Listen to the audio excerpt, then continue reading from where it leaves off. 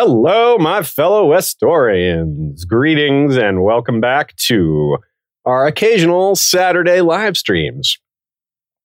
We have an excellent episode planned today. We are finishing up the awesome Ninepenny Kings War, which we got started a few weeks ago and covered a lot of the backstory, a lot of the characters, a lot of the preparations for war, the setup in terms of politics, and how all the Band of Nine came together. We talked about the strange and interesting Tree of Crowns, whatever the heck that is. We talked about the unusual, to put it mildly, Maelys the Monstrous.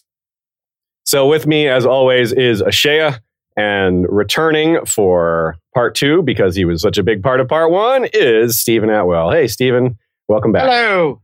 Right on. So remind everybody again about your excellent blog and pod, Race for the Iron Throne. Sure. So I write at racefortheironthrone.wordpress.com, where I go chapter by chapter through Song of Ice and Fire. I also do some other essays. I've just started my run through of Duncan Egg, for example. Nice. And relevant. And yes, very relevant.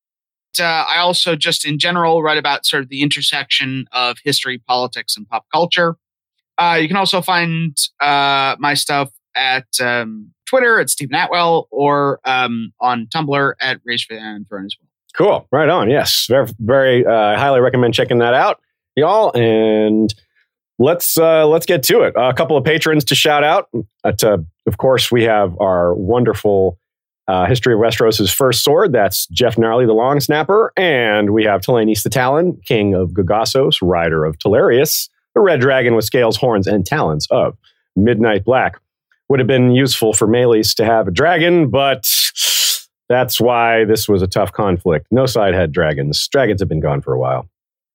This, of course, is part 2. Part 1 was released about a month ago, I suppose. So hopefully you checked that out. But if you didn't, it's not a big deal to catch this one first. The information is it's better taken in part 1 first, but this stuff is really good on its own. We covered a lot of the events there. Now, we've just recently released House Blackwood Part 1. It's our first scripted episode in a while, so if you haven't checked that out, I highly recommend it. And let's get to it. We left off with just the outbreak of war, really, where we have the Band of Nine beginning to make their first moves, beginning to start their conquest plans. And that really starts with the taking of 3 main places, the Stepstones, Tyrosh, and the Disputed Lands. And it's funny to think about the Disputed Lands. What a name, right? I mean, I wonder if the locals call it that. I live in the Disputed Lands. So it's kind of a conundrum because it's fought over so much that it's surely war-torn. On the other hand, it's got to be worth fighting over a little bit. It must be some reason to hold it. There must be some value to it. And Tyrosh has been fighting it over for centuries. What do you think about the Disputed Lands in general? What do you think the benefit to the Band of Nine was? This is something where I don't know. I go back and forth on, and I think that I'm somewhat in disagreement with George R. R. Martin, because he sometimes refers to the Disputed Lands as desolate. Okay. That doesn't make a lot of sense because no Renaissance city-state was able to feed itself. Right? They all required an agricultural hinterland. And that's territory that would be worth fighting over, right? They are also mostly run by merchant princes. So you tend to have a more kind of economic motivation for war, right? Why, if the land is worthless, why fight over the land? Why not just go straight for your opponent's city? And the thing that always makes me think in terms of like, what would people say is if they are if the lands are very disputed, if the borders flow back and forth, it must be very hyper local, right? You'd say like, I live in this village, because you might not know on a year-to-year basis, am I part of Tyrosh, right? Am I part of Lys? Am I part of Mir? That might change many times in the course of your life. Yeah, absolutely. Well said. So regardless of what happened, what actual value it has, they certainly took it. And held it for a little while, at least. I suppose they probably lost it before the end. I think the last thing they ended up losing was Tyrosh itself. Yeah, but that was 6 years later, so they may have held it for several years. Yeah, that's true, which probably in terms of the disputed lands, a few years is probably really long. Yeah. Probably usually doesn't get held for very long at a time. Now, moving onward, so they took the disputed lands, however they did, and for whatever value that held for them, which sets up the taking of Tyrosh. We talked about this a little bit, I think, and how they did this. There's some potential for them having taken it internally, like setting up a coup, or it may have been more of a straight invasion. It's hard to say. Let's take a quick quote about Tyrosh here, and then we'll discuss some of these possibilities. Tyrosh, an altogether harder city, began as a military outpost, as its inner walls of fused black dragonstone testify. Valyrian records tell us the fort was raised initially to control shipping passing through the stepstones. Not long after the city's founding, however, a unique variety of sea snail was discovered in the waters off the bleak, stony island where the fortress stood. Now, that unique variety of sea snail is a real-world parallel to the Tyrian purple found in Tyre, which is called royal purple by a lot of people. It's super, super expensive. It's hard to fathom how expensive dyes were in that era and how much money it made for the Tyrians. And the equivalent is almost certainly true here. You can see it in their culture. The Tyroshi dye their beards and their and everything. Yeah, it's pretty wild. So this maybe doesn't sound like something that would make huge amounts of money, but it made huge amounts of money. Almost certainly the case for Tyrosh as well. So you can see why they wanted it. It was a wealthy city, and it was also positioned on the Stepstones. In fact, it was originally designed to control trade in the Stepstones by the Valyrians. So it would make sense that someone else would want to suborn it for the same purpose. And that is exactly what happened. And it's also the city most associated with the Blackfires. Daemon's wife, aka the matriarch of all Blackfires, is Rohan of Tyrosh. Young Griff famously refers to the blue hair he dyes in honor of his mother, which is one of the clues that he's a Blackfire, because the real mother of all Blackfires was in fact a Tyrosh. Now, of course, or was a Tyroshi. Now, of course, young Griff is just, that's his cover story, but that's probably George being playful. Element of truth. Yeah. So talk to us a little bit about Tyrosh, why they would want it, and what kind of value it would give to them, things like that. Yeah, I mean, I think there's a couple of reasons. One, if they're trying to take the Stepstones, it would be right at their back, right? And would, if left alone, be enormously hostile to some new force trying to take over the Stepstones. So you need it for that purpose alone. The second thing is it's a huge port city. So, it gives you a great naval stepping stone to the Stepstones. It means that you can have your supply lines operating. You've got somewhere to dock your ships before you set out for the Stepstones. It allows for all of that sort of good interior lines of communication. Right on. And then the final thing is it was quid pro quo, right? That, what's his name? Alequo had given his support in exchange for Tyrosh. So if they want to keep being financed and they're going up going up against a whole kingdom that has feudal taxation that it can draw on, and they're just a bunch of mercenaries, they're going to need some sort of finance. Yeah. And I think the argument that, it was taken from the inside is probably right. In fact, given that the bulk of their forces were sellswords, at least one of their bands might have started as the mercenary army under contract to Tyrosh. Yeah, and the Blackfires were familiar enough in the area. They may have been, the Golden Company may have been simply allowed inside over time. They may have been just a feature of the city. People were used to them coming in.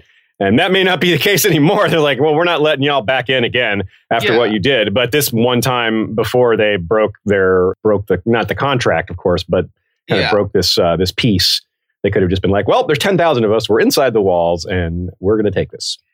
Yeah. Or maybe the army is on the outside. If they weren't let inside, it's pretty easy to imagine that someone opened a gate for them, or they didn't have to pummel their way in. It was not a long siege or a bloody assault, because they had the entire Stepstones.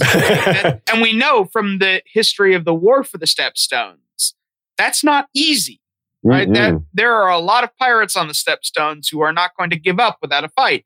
There's a lot of other, in addition to Lys and Mir, you've got Pentos, you've got Bravos, you've got a lot of interested parties. So you would not want to sort of waste your manpower on this initial siege, because then all your momentum is going to be lost. And everyone sees what you're doing. They have time to react.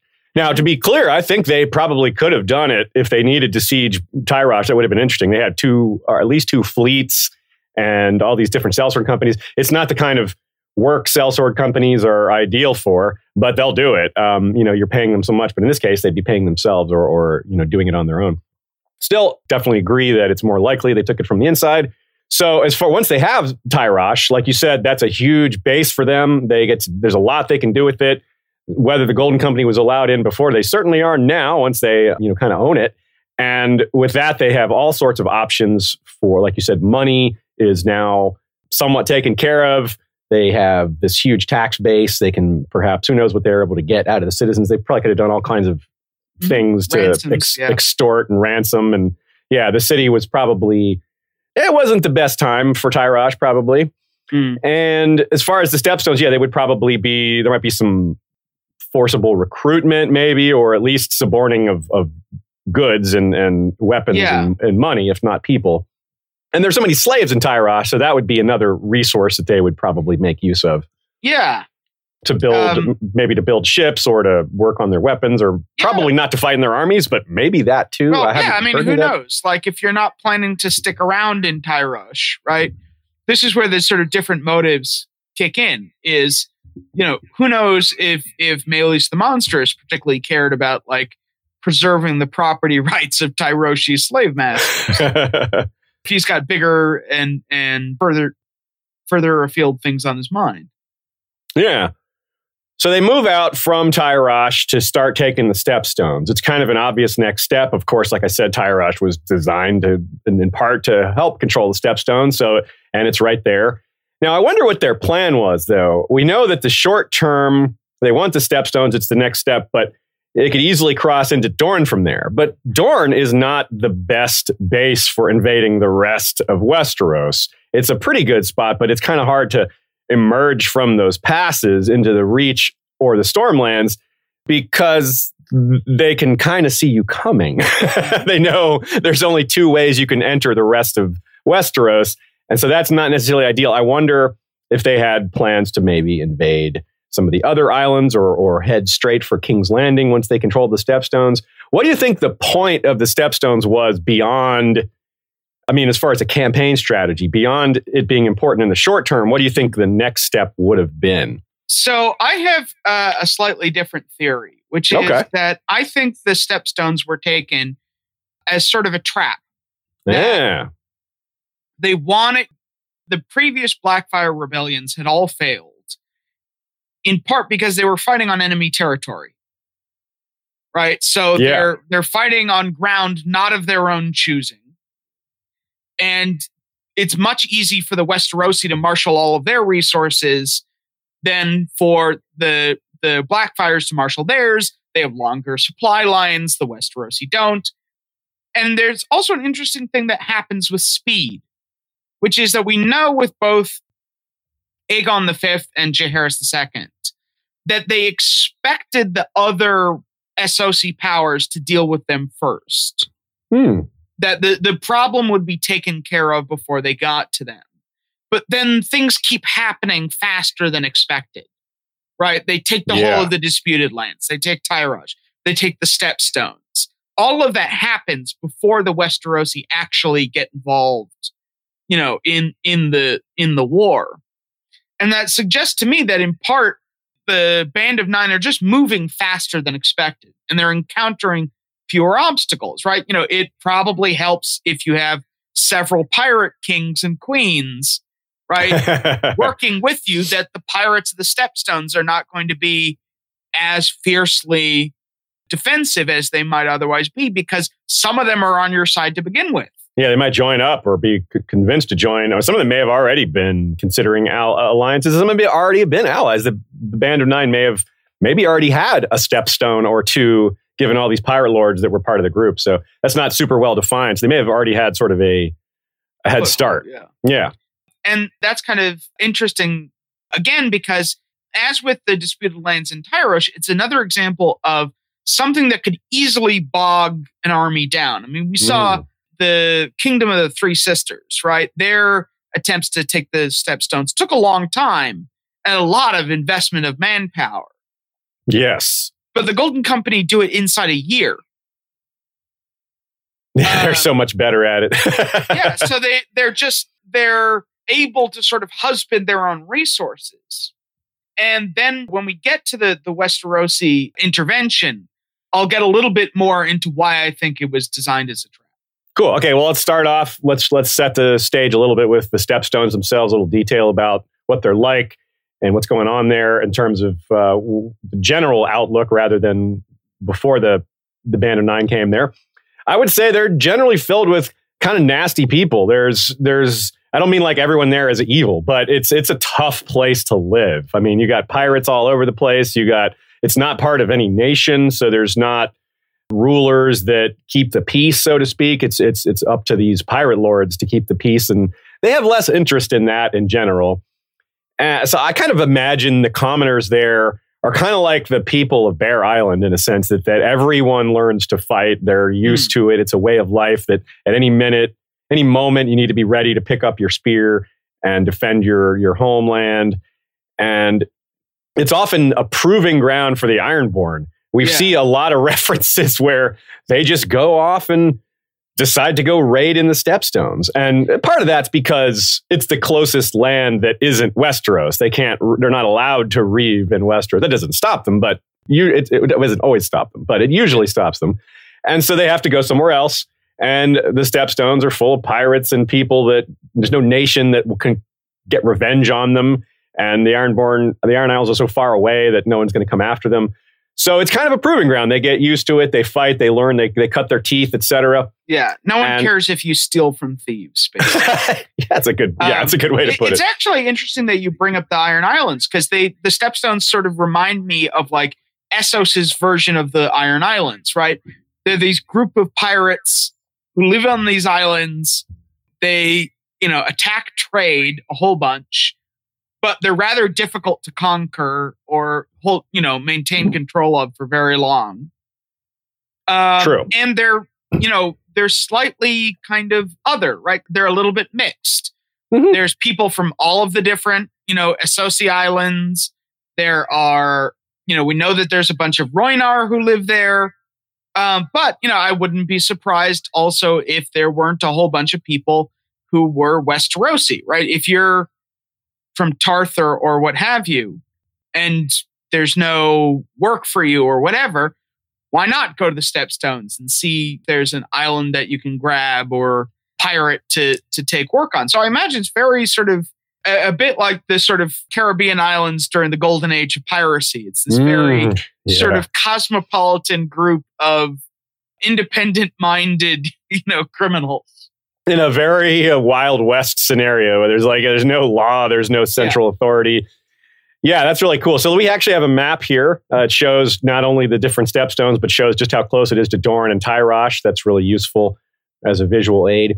Let's talk a little more about what else is going on there and how it relates to other people in Westeros. And in A Song of Ice and Fire proper, there's pockets of Rhoynar still living there. Back in Nymeria's day, they passed through that area, and some of them stayed.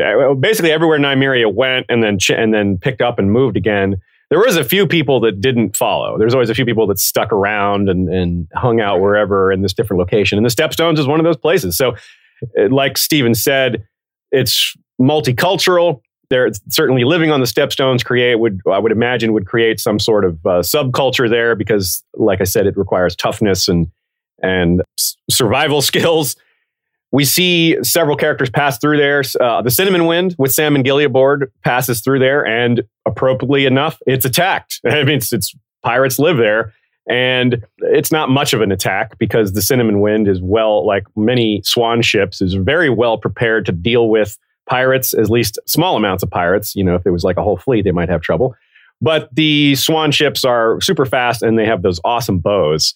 And I believe that's exactly what happens. They fire a few volleys at the pirates and they're like, never mind, we'll wait for someone weaker to come through. And of course, probably the most famous and unknown character who is probably set up there is the so-called Lord of the Waters, who sets up on an island called Torturer's Deep. And the fandom is pretty sure, myself included, that's Orain Waters, who made off with Cersei's freshly made wardromans, which were very large warships, 10 of them. And so the good chance he's there. Now, I have no idea what's going to happen with him, but that's a whole nother topic. Very curious, though, to see what happens with him. For a real life comp, I would say Sicily is a pretty good example. Now, Sicily is just one island, but it's similar in that it was very, very, very much fought over in ancient times and in Roman times and Mediterranean. It's the center of the Mediterranean. It has a lot of the same features of the Stepstones in that it's potentially powerful as a trade spot because it's unites two large land masses. But that just ends up, instead of being a great trade center, well, it is a great trade center, but it's also heavily fought over for that same reason. Mm-hmm. What do you think of that comparison? Yeah, I mean, Mediterranean islands in general, right? What it reminded me a lot of is Pompey's campaign against the pirates. Oh, yeah. Right, where, all across the sort of, Eastern Mediterranean, Central Mediterranean, there are all of these little islands, all these little inlets where pirates could thrive because they could sort of, run out, attack, and then sneak off. And then you don't know which little island or inlet they're at. So, it was very difficult to sort of deal with the pirates all in one go. And there were attempts to sort of take some of the bigger islands like Crete or what have you. But, they would just sort of move on to the next cove down the road. Yeah, they're very mobile. Yeah, exactly. And it took Ptolemy sort of taking this enormous fleet and sort of using it as a broom across the Mediterranean going west to east, where he just wouldn't allow them to double back on him. And he just sort of kept squeezing them into a smaller area that they were able to be defeated. Do you think maybe that's what the Band of Nine was trying to do here? Maybe kind of go start with the first stepstone and kind of move their way west and lock it all down and create supply lines and all that? Do you think that was part of their goal? It's possible. It could, they could have done the sort of the island hopping strategy of the Pacific Theater in World War II, or it could be that they managed to sort of roll up the whole stepstone in one go, in part because they did have, friends on the inside.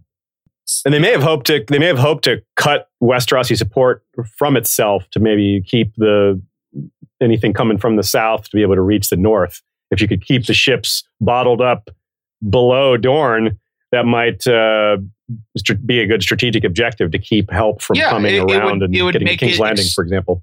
Yeah, it would make it extremely difficult for, say, the Westerlands or the Reach to, intervene in a war in the east because they'd have to cross the whole of the continent first. Yeah. That may have been part of the strategy as well. And I think as far as an overall strategic goal for the Band of Nine, we know that all of them had different goals. Aliquot's goal was Tyraj, and he got that goal. Mm-hmm. And Meleys's goal was Westeros, which is surely the most ambitious of the goals. But taking that one, being successful with Westeros would absolutely enable whatever the rest were. Because if you have Westeros, I mean, damn, you can do a lot. You could, whatever the other Pirate Lord's goals were, could pretty easily be accomplished with Westeros backing that endeavor. Well, I was going to say, mentioning the Pirate Kings, that may have been their quid pro quo. Is like, okay, we want the Stepstones. That's going to be our little pirate kingdom. And so, each step along the way, right, Meleys makes sure that his friends get what they bargained for so that they keep supporting him. That's a good call. I like that. It makes a lot of sense. As part of this, Meleys is crowning before even the invasion of the Stepstones begins. So obviously calling yourself a king can help you draw more support, or at least it kind of issues the challenge Westeros is kind of put on notice because he's not calling himself king of the Stepstones. He's not calling himself king of Tyrosh or the Disputed Lands. He's calling himself king of Westeros. And that requires an answer from Westeros. Let's talk about what's going on in Westeros during all this time. Sure. Prior to Summerhall, around the time the band was forming, perhaps, or Maelys was making a name for himself as a new leader of the Golden Company, there were interesting things happening in Westeros. This was the era which Aegon V, aka Egg, the Egg, was trying to reform Westeros. He was a very much pro-commoner, and that is perhaps in part because he lived as one for a long time, but we don't need to get into the whys. The point is he was doing it, he was focused on doing it, but he was frustrated because the great lords, who were very powerful, of course, didn't want to give up their rights. They didn't want to give up they didn't want to concede anything to the peasants. They didn't want to lose any power. And this is, of course, partly why Aegon wanted to hatch dragons again, because he knew that the great lords would not push back nearly as much or at all if the dragons were in place again. It's an interesting sort of period of time because Aegon V has lost his son, Prince Daeron, right? True. There's just been the rebellion of the rat, the hawk, and the pig. Whatever that was. And then they didn't really take the Band of Nine seriously initially. That's true, they didn't. Prince Duncan says that, crowns are being sold Ninepenny. And the quote in The World of Ice and Fire is, it was thought at first that the free cities of Essos would surely bring their power against them and put an end to their pretensions. But nevertheless, preparations were made should Maelys and his allies turn on the Seven Kingdoms, but there was no great urgency to them, and King Aegon remained intent on his reign. So in the final years of Aegon's reign and of his life, they didn't really take this seriously. They hoped that someone else would deal with it. They made certain preparations, but they didn't really have all of their ducks in a row when the war actually started. Yeah, right on. So there was a little bit of unrest, but around Westeros, but it's not that kind of thing isn't a huge deal. It may have interfered with their preparations, but Westeros was always going to unite against a foreign invader, which is something, by the way, to keep in mind for A Song of Ice and Fire proper when this kind of thing, when say some person, maybe with dragons, brings a foreign army to Westeros, that might provoke a reaction too. But let's not get into that right now. But it is irrelevant to keep these things in mind because George loves to have history repeat itself. Not exactly, but in cycles with similar patterns. So surely there were other factors, but this was a contribution to the need for the hatching of dragons. Maybe even in the back of his mind, Aegon was thinking, well, I have this need for dragons, and hey, it might also help with this Band of Nine situation if it gets out of hand. If he hatches the dragons, number one, in the short term, it's like a huge symbolic victory. Yeah. Right? Who's the rightful king of Westeros? Well, it's absolutely the one with the dragon. Yeah. But if he can get a few years in there, right? It doesn't take Dany, 2 years to get the dragons ready big enough for battle? Yeah, it would take a little while at least. Well, yeah. So, if he gets 2 years that, if he can delay things for a little bit, he may be able to, and we saw it with Prince Daemon, one dragon can be incredibly decisive on the Stepstone. Yeah, that's very true. That's a good point to bring up. Daemon Targaryen, aka the Rogue Prince, the famous king consort of Rhaenyra during the Dance of the Dragons. Before the Dance of the Dragons, he had conquered the Stepstones, named himself king of the Stepstones, and then just kind of left eventually. He was like, he kind of got bored with it, but he had a dragon. That's the point. Is it was easy-ish. It wasn't easy, but it was easier for him than just about anyone because he had Caraxes, the bloodworm, which, you can see how something with that name would be helpful in conquering. So there's a lot of other interesting people who were alive in this era, people, some of whom are still alive now. I would say Pycelle, but he's technically not still alive. But he was alive then, and his appointment as Grand Maester actually helps us date some of these things, because he was appointed in 259 to be Grand Maester, and he served Aegon V for a few months, which means Summerhall was not in early 259. It would have been in at least middle or late 259. So Pycelle was Grand Maester for all of Jaehaerys II's reign, meaning all of the interim between Summerhall and the war and all of the war itself. So that's pretty interesting. And he wrote the book on it. Yeah, he wrote the book on it. That's true. And that's where he seems to have particularly focused on Tywin and some of the Lannisters and stuff. But hey, that's Pycelle for you. You know, we've come to expect that from him. So what do you think it meant if we talk about symbols, the dragons had dragons been born, that would have been a symbol. Instead, basically the opposite happened. Instead of them gloriously bringing dragons back into the world, they got themselves all killed. And if you're someone who's got a sense of destiny, Meleys maybe thought he was destined to take the throne. Yeah. And if he wasn't, maybe some of his followers were worked up into a frenzy, feeling that same destiny. And seeing the king just kind of immolate himself and most of the Targaryen royal family, that had to give them a big boost of morale, if not like a superstitious shot in the arm saying, wow, this is a destiny thing. You think that was relevant? I was going to say, like, you know, one of the things that you notice with the Blackfyre rebellions is that they're often, they happen shortly after some sort of like negative event. Yeah. You know, so the Great Spring Sickness, right? Or the weakness of Aerys I, or what have you. So I imagine it must have influenced Meleys, especially. Like, what better symbol could there be that he's the rightful king and that the Targaryens are weak and degenerate and, you know, they've lost the mandate of heaven, so to speak.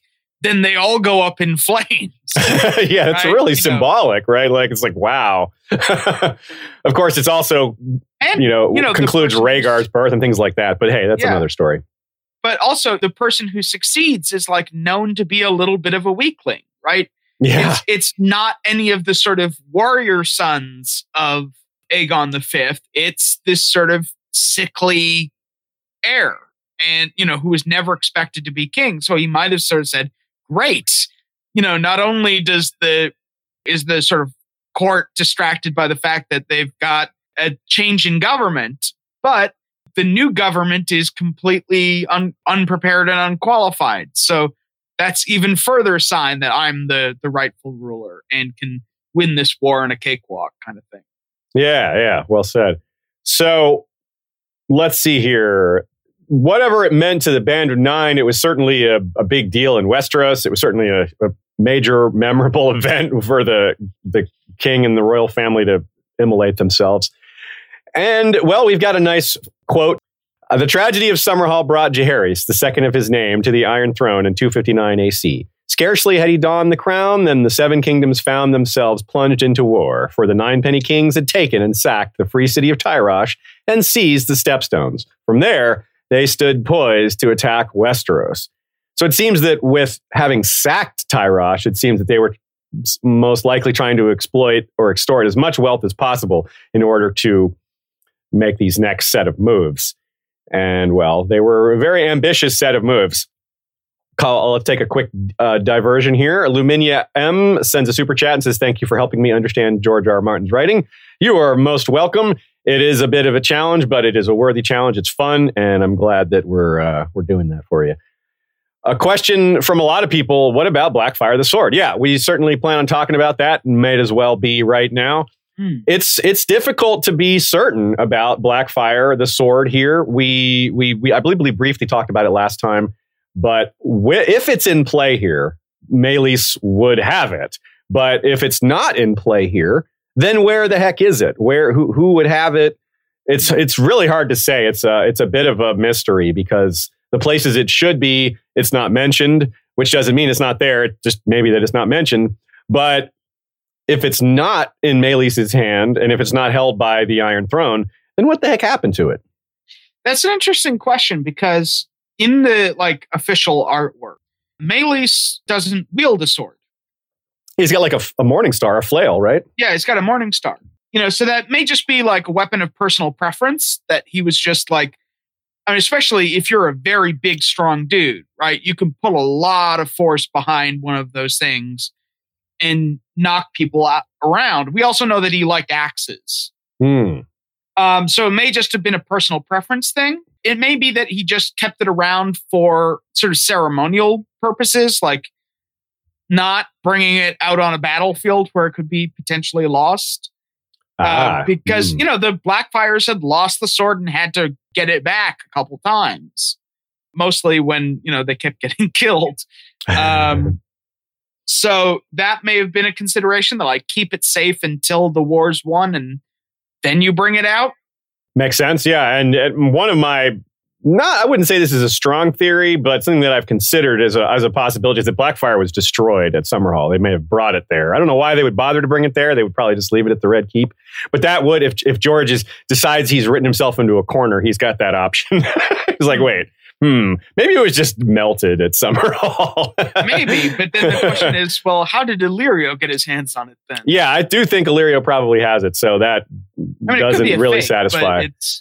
It's hard to fake Valyrian steel, you know what I mean? Very true. And I don't even know that wildfire would be enough to destroy the blade. It would destroy the hilt most likely, but the blade itself, not so sure about that. Comment from Matt Rees, George relating to the disputed lands. He says George might be saying that the disputed lands is desolate because it's being fought over all the time, and it's unable to produce things because of the constant war.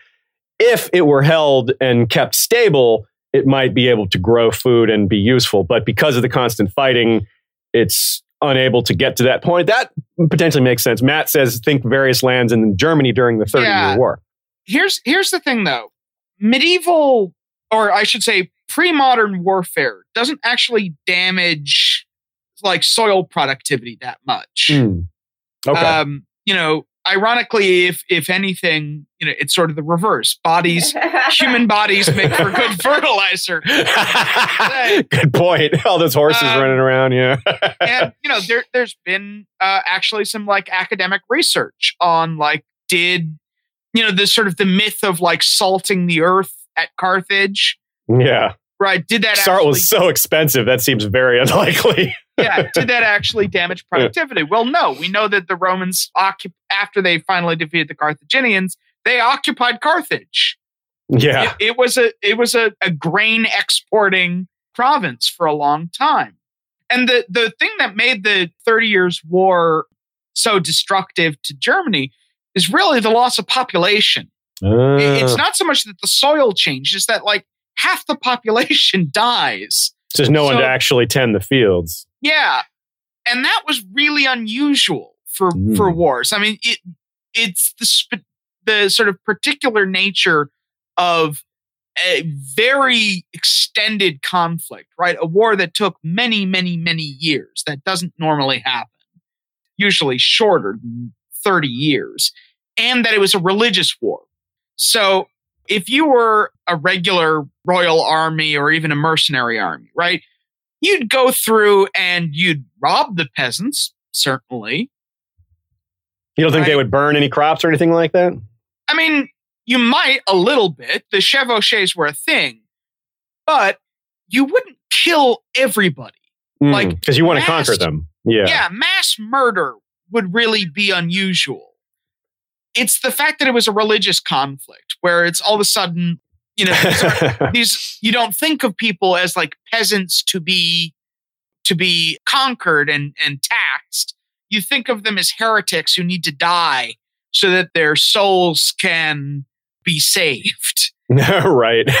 So that's really what changed. And one of the reasons why we know that it didn't damage the land exactly is that in the aftermath of the 30 Years' War, a lot of sort of local German princes started kind of advertising for immigrants. They would say, hey, come to my lands.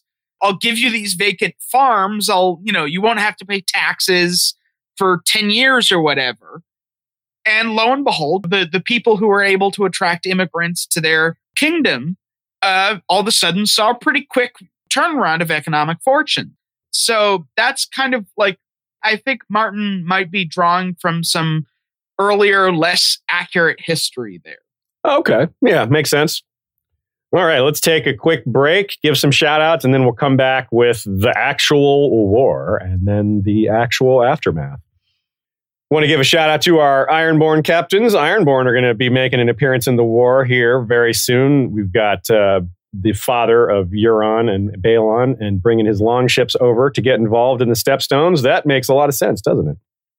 So let's give a shout out to the History of Westeros Ironborn captains, who I am currently searching for on my page here. It is Black Matos Stormrider, captain of the Rusted Hinge, Sir Selvus Redblade of White Harbor, captain of Trident of the North, Lord Chucklaws, captain of the Dromund Nightblood, destroyer of evil. John Gregor is captain of the Fist of the Drowned God. Sir Kiron of Lonely Light is Scourge of the Sunset Sea, captain of Naga's Breath, a Dromund armed with siphons of wildfire.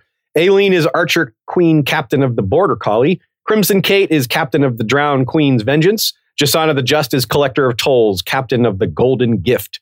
Lord Mitch of House Bailey is captain of Widow's Blood. His heir is Lordling Mason of House Bailey. Beneath the Gold is a podcast focusing on lesser-known A Song of Ice and Fire characters. Check them out. Prakash, the Lord Protector of the Gallifreyans, is captain of the TARDIS of the Seven Seas. Tempest of House Brewer is captain of the Summer Storm. Also, a shout-out to our Blood Rider patrons. That includes Koholkoi, called Sunpiercer, wielder of a Dragonbone bow. Vorsaki, wielder of the Valyrian Steel Arak with a Dragonbone hilt. And Kokavo the Tamer, wielder of the Wildfire Whip Gehenna. Also, I would like to give shout-outs to our Queens of Love and Beauty. From the depths of Flea Bottom, Lord Ken of House Hammer has declared for Queen Carrie, Fire of the North, who recovered Dark Sister from beyond the wall. And a Laurel of Glory in the name of love to Bud of House Beresford, Knight of Tolkien and Arbiter of Scotch. From Sandy the Dragon, blood of Queen Daenerys and Lady of Jameson. The Pot Moms podcast is a weekly pot-themed podcast that talks about cannabis and parenting.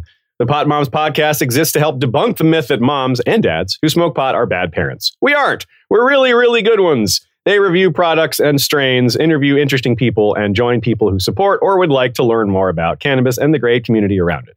Hopefully they'll make you laugh too. And honestly, maybe it's just worth a listen so you can hear their dope theme song. Ha!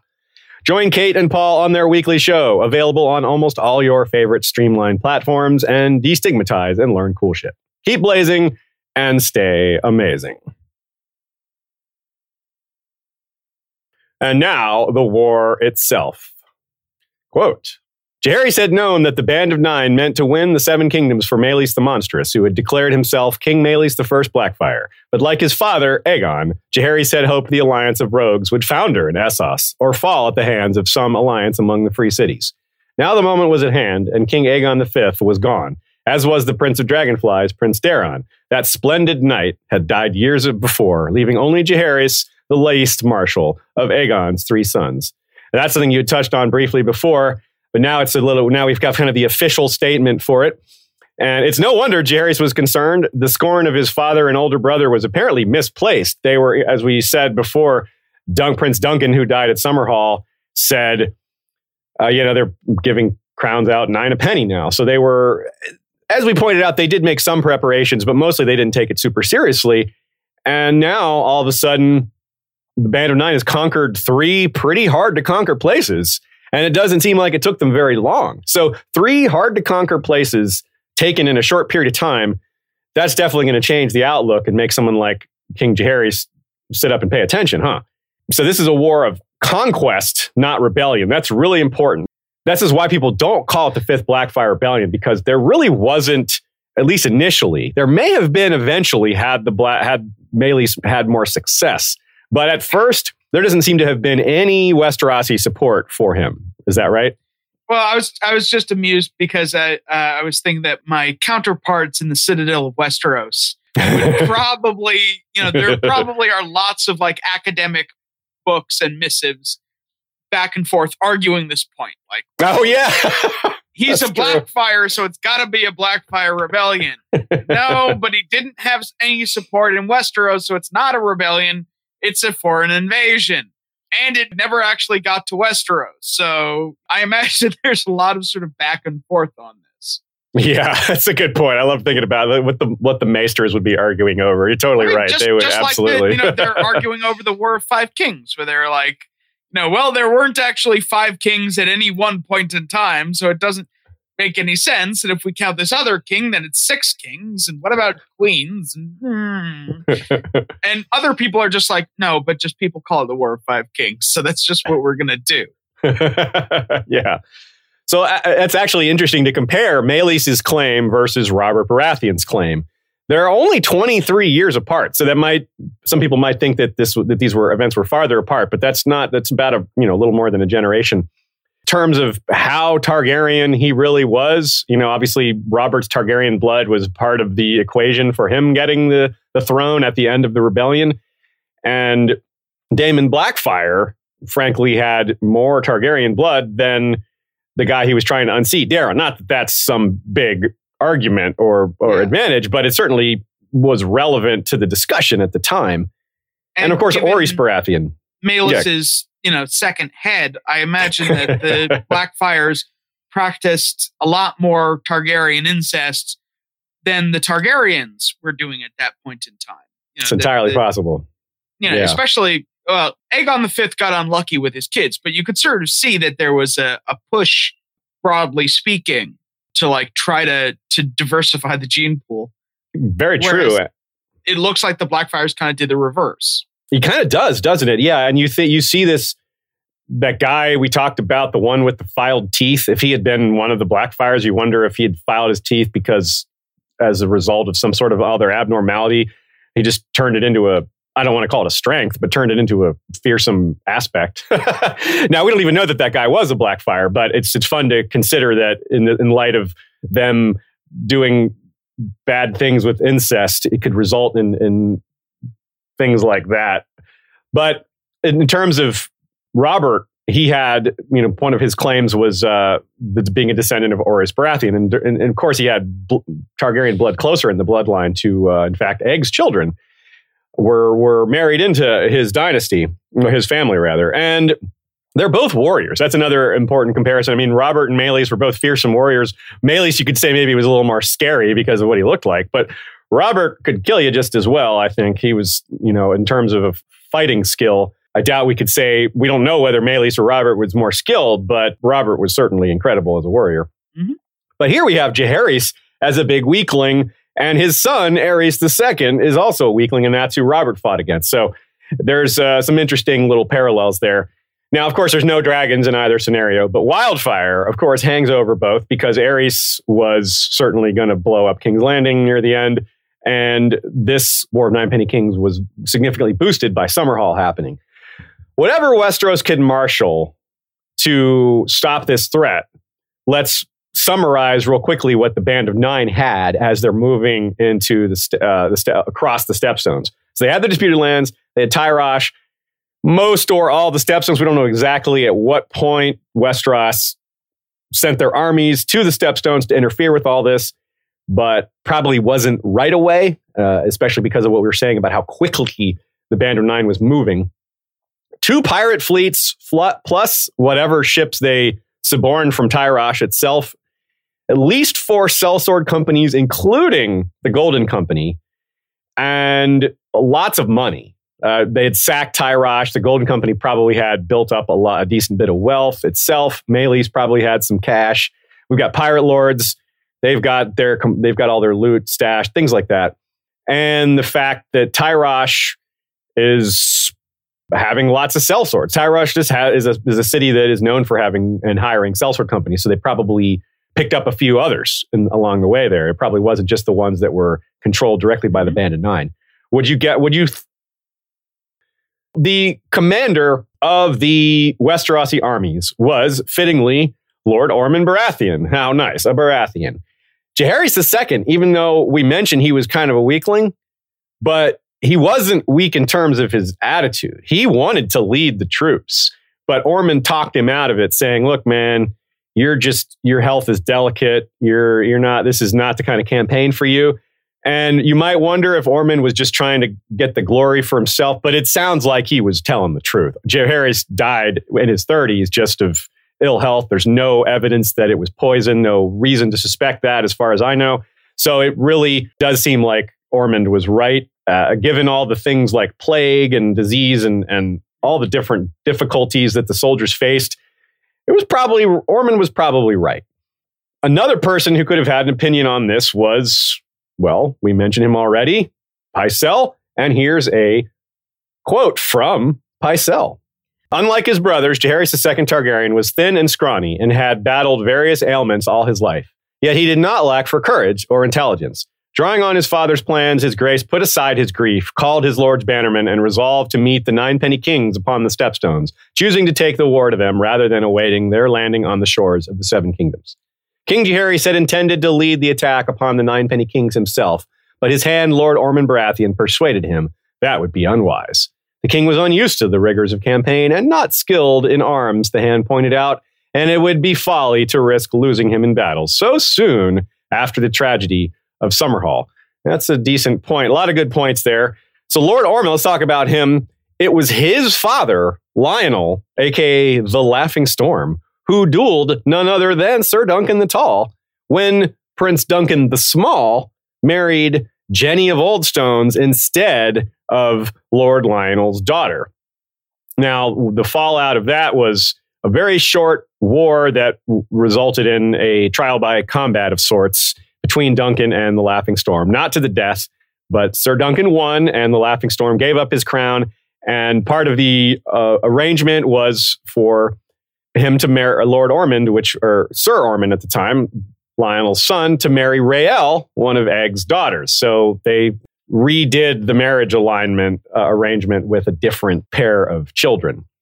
Mm-hmm. So this is also, by the way, the basis for Robert and Stannis and Renly's claim to the throne, this marriage to Raelle. So this has this switching up of things actually had some pretty far-reaching consequences. Lord Ormond's captains include for several guys who are not named, but a few that are, like Sir Jason Lannister, not to be confused with the Lord of Casterly Rock during the dance, who was married to Johanna. This is the father of Joanna, as in Tywin's wife, mother of Cersei and Jaime and Tyrion. And this is also the father of Stafford Lannister, the one who is killed at Oxcross by Rickard Karstark. Mm-hmm. So, in other words, the grandfather to Jaime, Cersei, and Tyrion here. So that's pretty interesting. And we also have Lord Kellon Greyjoy, who I mentioned. That's the father of Balon and Euron and Victarion and all those guys. He came over, and we got a quote from him: a leal servant of the Iron Throne. He led 100 long ships around the bottom of Westeros during the War of Ninepenny Kings and played a crucial role in the fighting around the Stepstones. Now, here's where we really get into, we really have to speculate. Were there Manderleys or Valarians or Celtigars or Farmans or the Arbor, any of the other island nations were involved? And because they would be really valuable in dealing with island warfare. They've lived on these places for thousands of years. But there might be some internal politicking. Who wants to be commanded by a Greyjoy? A lot of lords and their pride would not allow for that. What do you think? Do you think that would have been a problem? It may be that there were like several fleets going on at once, right? That, the Greyjoy fleet of long ships is much better suited for fast-moving harassment than... Yeah, that's true. Than big capital ships that can hold hundreds of warriors inside them. So it may be that they were sort of operating separately. One other thing that I wanted to touch on is that Ormond also brought his son Steffan. Yeah. And Steffan was very close to Aerys. He was his page and squire. That is a big deal. That's Robert's and Stannis and Renly's father rather than Ormond and his grandfather. One of the things that we always have to keep in mind with the War of Ninepenny Kings is like these generational issues, right? Fathers and sons kind of working together, one replacing the other, the sort of politics and dynastic succession and grief all kind of mixing. Very true.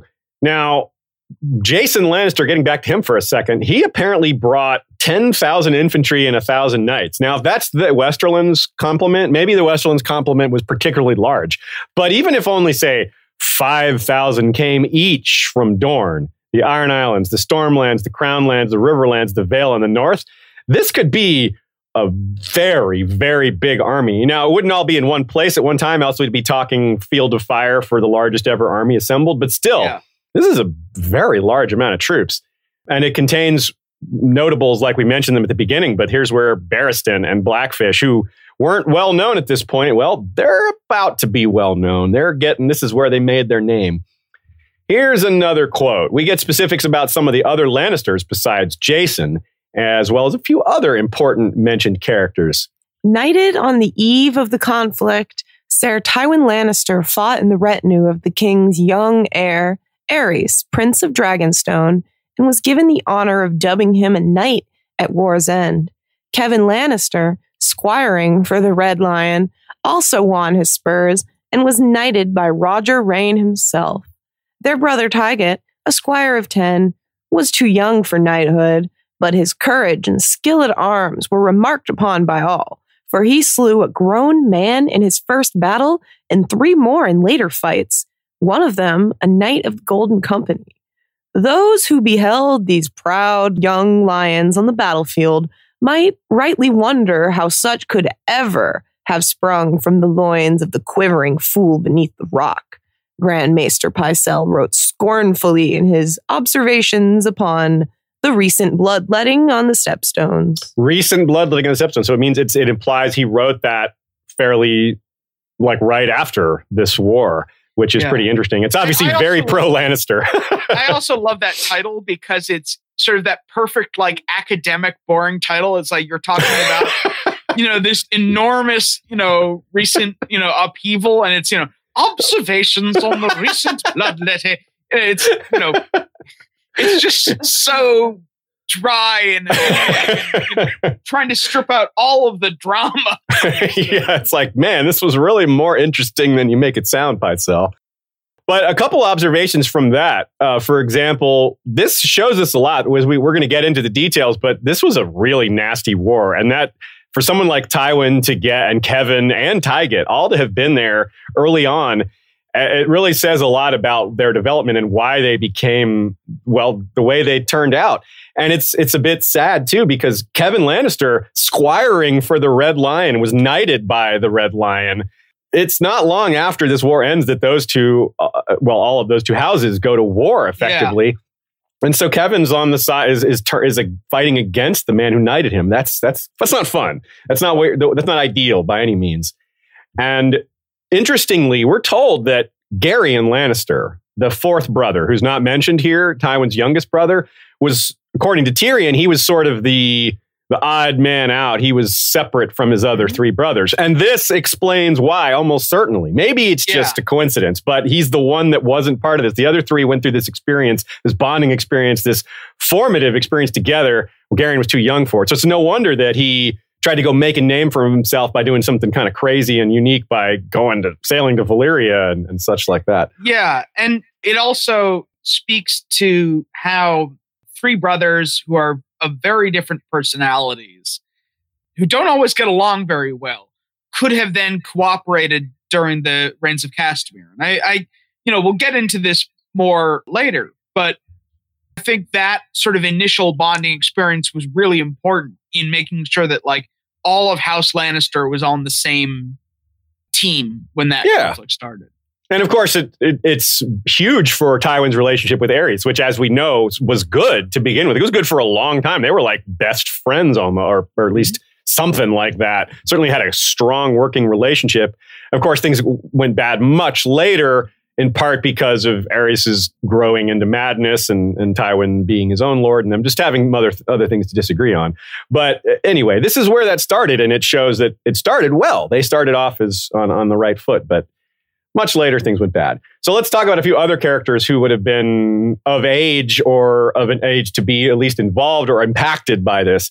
Doran Martell would have been 12 or 13 years old. Of course, he probably didn't fight in the war, but we have a quote here about Doran's participation. Dorne continued to be closely allied with House Targaryen in the years that followed, with the Martells supporting the Targaryens against the Blackfyre pretenders and sending spears to fight the Ninepenny kings on the Stepstones. So Jon Arryn was already 40 years old. He may have already been lord by then. Bronze Yohn Royce, who's an older man, would have been of age to fight in this war. Jon Arryn being the Warden of the East, right? The Stepstones are his bailiwick. Good point.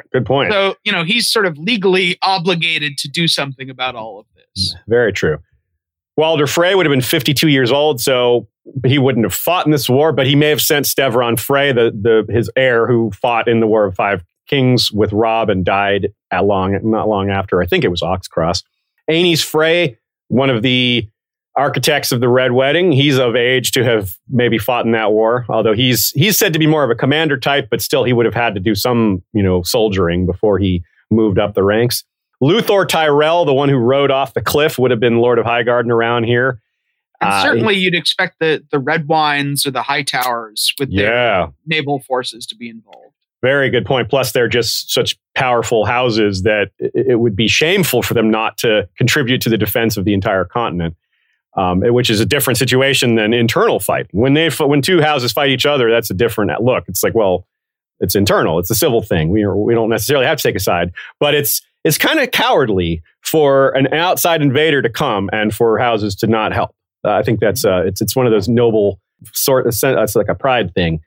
Hoster Tully's father would have been Lord of Riverrun, and Hoster Tully definitely fought in this war. We know that this is when he met and apparently befriended Lord Peter Baelish's dad. And that's how that whole situation got started, with the fostering of Peter at Riverrun. So, whoa. It would have been interesting because this is before him and the Blackfish have their falling out. Oh, yeah. So it would have been sort of one of the few times where you could see the two Tully brothers kind of getting along. Now, given their relationship, I imagine it was always somewhat contentious, but they were not yet not speaking to each other. Yeah, you wonder if Hoster was maybe a little jealous that Blackfish, his younger brother, is the one that got famous from this. He's the one that really rose in esteem and got popular and noticed, whereas, the way pride amongst nobility works and the way the elders are supposed to be, they get everything.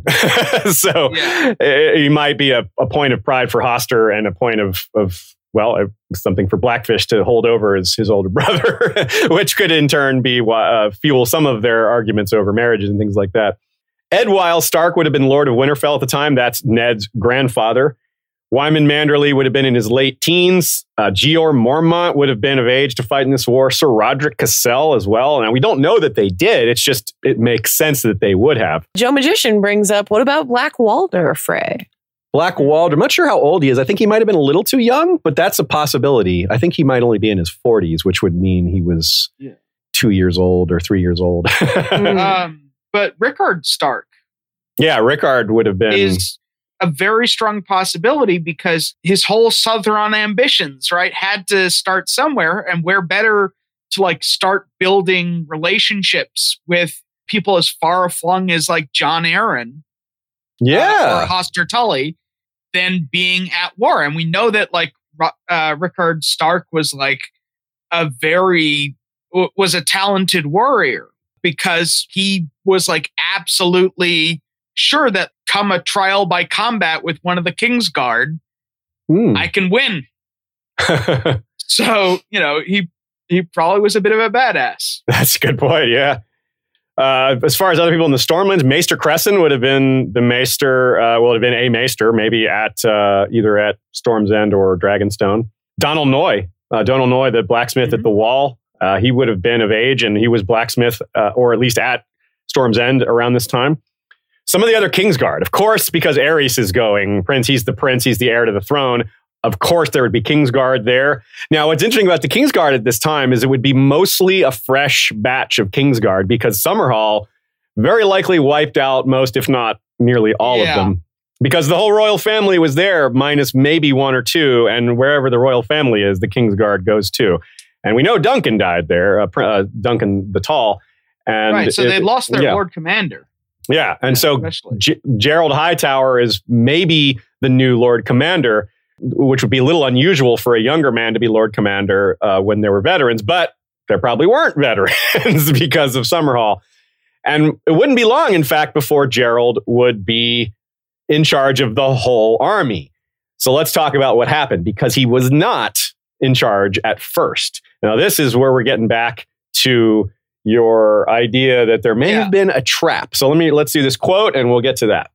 In 260 AC, his lordship landed Targaryen armies upon 3 of the Stepstones, and the War of the Ninepenny Kings turned bloody.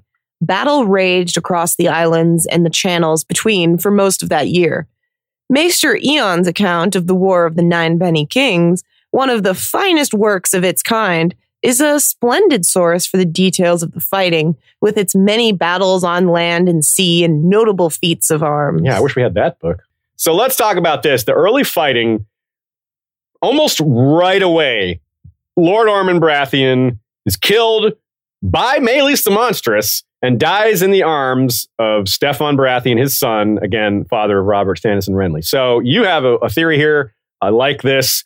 Yeah. But whatever, just a little more background. Lord Ormond, probably a big guy. Like almost every Baratheon we hear about is a big guy. So this might have been quite a fight here. We already compared Maelys to Robert before, so I can't help thinking of a Robert-like figure facing a Maelys with two heads and his giant weapon. That would have been something cool. Anyway, tell us what you think. So the fact that Ormond is among the first to die and dies specifically at the hands of Maelys makes me think that this was something of a trap. That basically, at least in these early battles, Maelys's whole plan was, well, let me cut the head off the snake, right? Go after, ambush the leadership of the Westerosi armies. And then, they're scattered across multiple islands. It's very difficult to have communication and coordination in the best of case.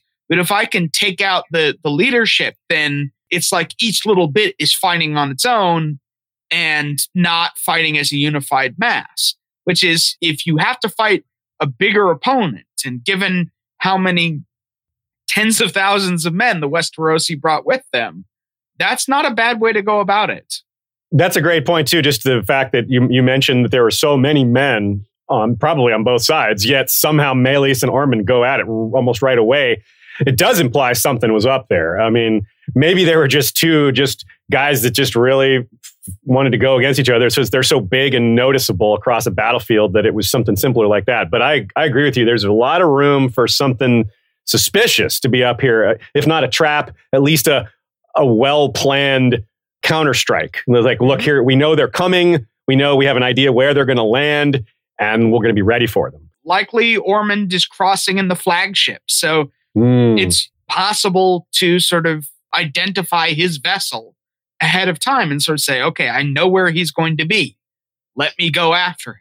And you can understand why Maelys would want to strike at the Westerosi forces quickly, because with the Stepstones, it's this crazy, chaotic space. If you allow them to build a base of operations, then this becomes quite a difficult endeavor for both sides. But if you can maybe stop them from getting that initial foothold, it says in that quote that they landed armies on 3 of the Stepstones, so they were aware that they needed to have a broad start. They can't just grab a corner of one Stepstone and kind of work from there. You need to take off a bigger chunk at the beginning.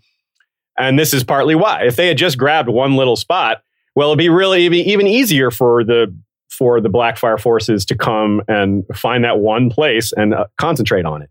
So there's a lot of potential for spying and reconnaissance to have played a huge role here, for the pirate ships to have really made use of their knowledge of the area and bring that to a great advantage. Because this is something, not that the Blackfire side, the Band of Nine side would be experts on the Stepstones, but they might be. And the Westerosi armies are definitely not. I would say that probably, using a sports term, that the Westeros was kind of the away team here. And the Band of Nine, even if they weren't experts on the Stepstones, they had at least had some time to get used to it.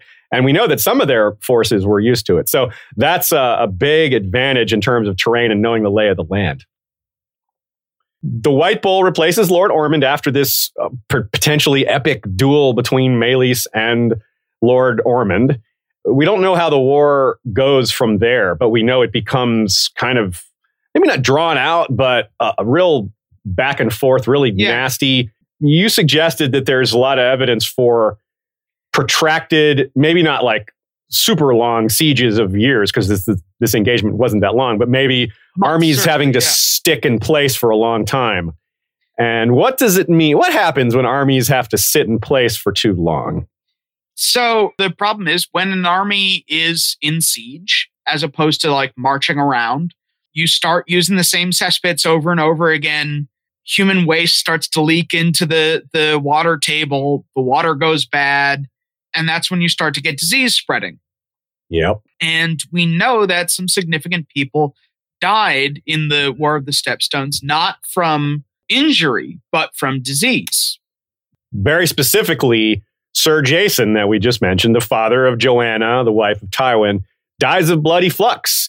Now, if it got a lord like him, there's a pretty good chance that it got a lot of other people. Not that diseases necessarily afflict lower status people more often, but obviously a bloody flux can get anyone. But of all the best water around, you got to figure the lord of Casterly Rock or a scion of Casterly Rock is going to have the best available food and water. They've got the money, right? He's not eating with the common soldiers unless things have gone really bad.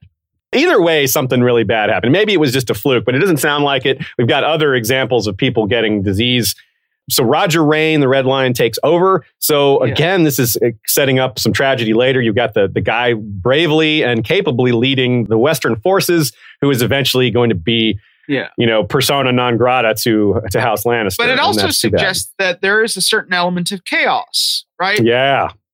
It doesn't say that the White Bull appointed Roger Rain to lead the Westerman contingent. They just says he seized command.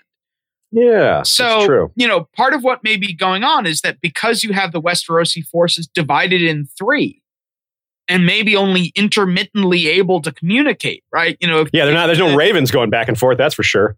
Yeah, so the only way to get messages is by ship, and if the Blackfire Navy seems to be doing better on a given day than your Navy, you may be very difficult. You may be cut off.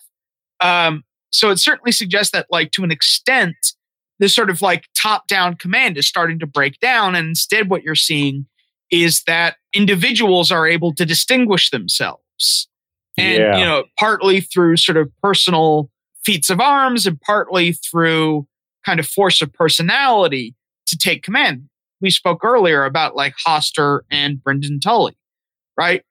If you get into a situation which the Rivermen are on their own, or they're under the command of someone who dies unexpectedly, then that helps to explain how all of these young men start to make their reputation, because leaving aside the sort of fathers and sons, you get people stepping into dead men's shoes all the time. True. And I really think that you mentioned it, but I want to really re-emphasize the problems of communication here. Even armies that are separated from each other on mainland Westeros can communicate reasonably well because they can send riders back and forth. And it's difficult for anyone to stop those riders because they're generally going from one allied camp to another. But with the Stepstones, with things, there's so much back and forth. There isn't just like a line you can draw where left of this line or west of this line is the Westerosi side, and then east of it is the Blackfire side. It's not like that. There's probably very piecemeal. Like they have a corner of one island and a chunk of another island, and this one's being fought over, and no other island knows what's happening on the other islands. They get information brought to them, but it's already out of date as soon as it gets there.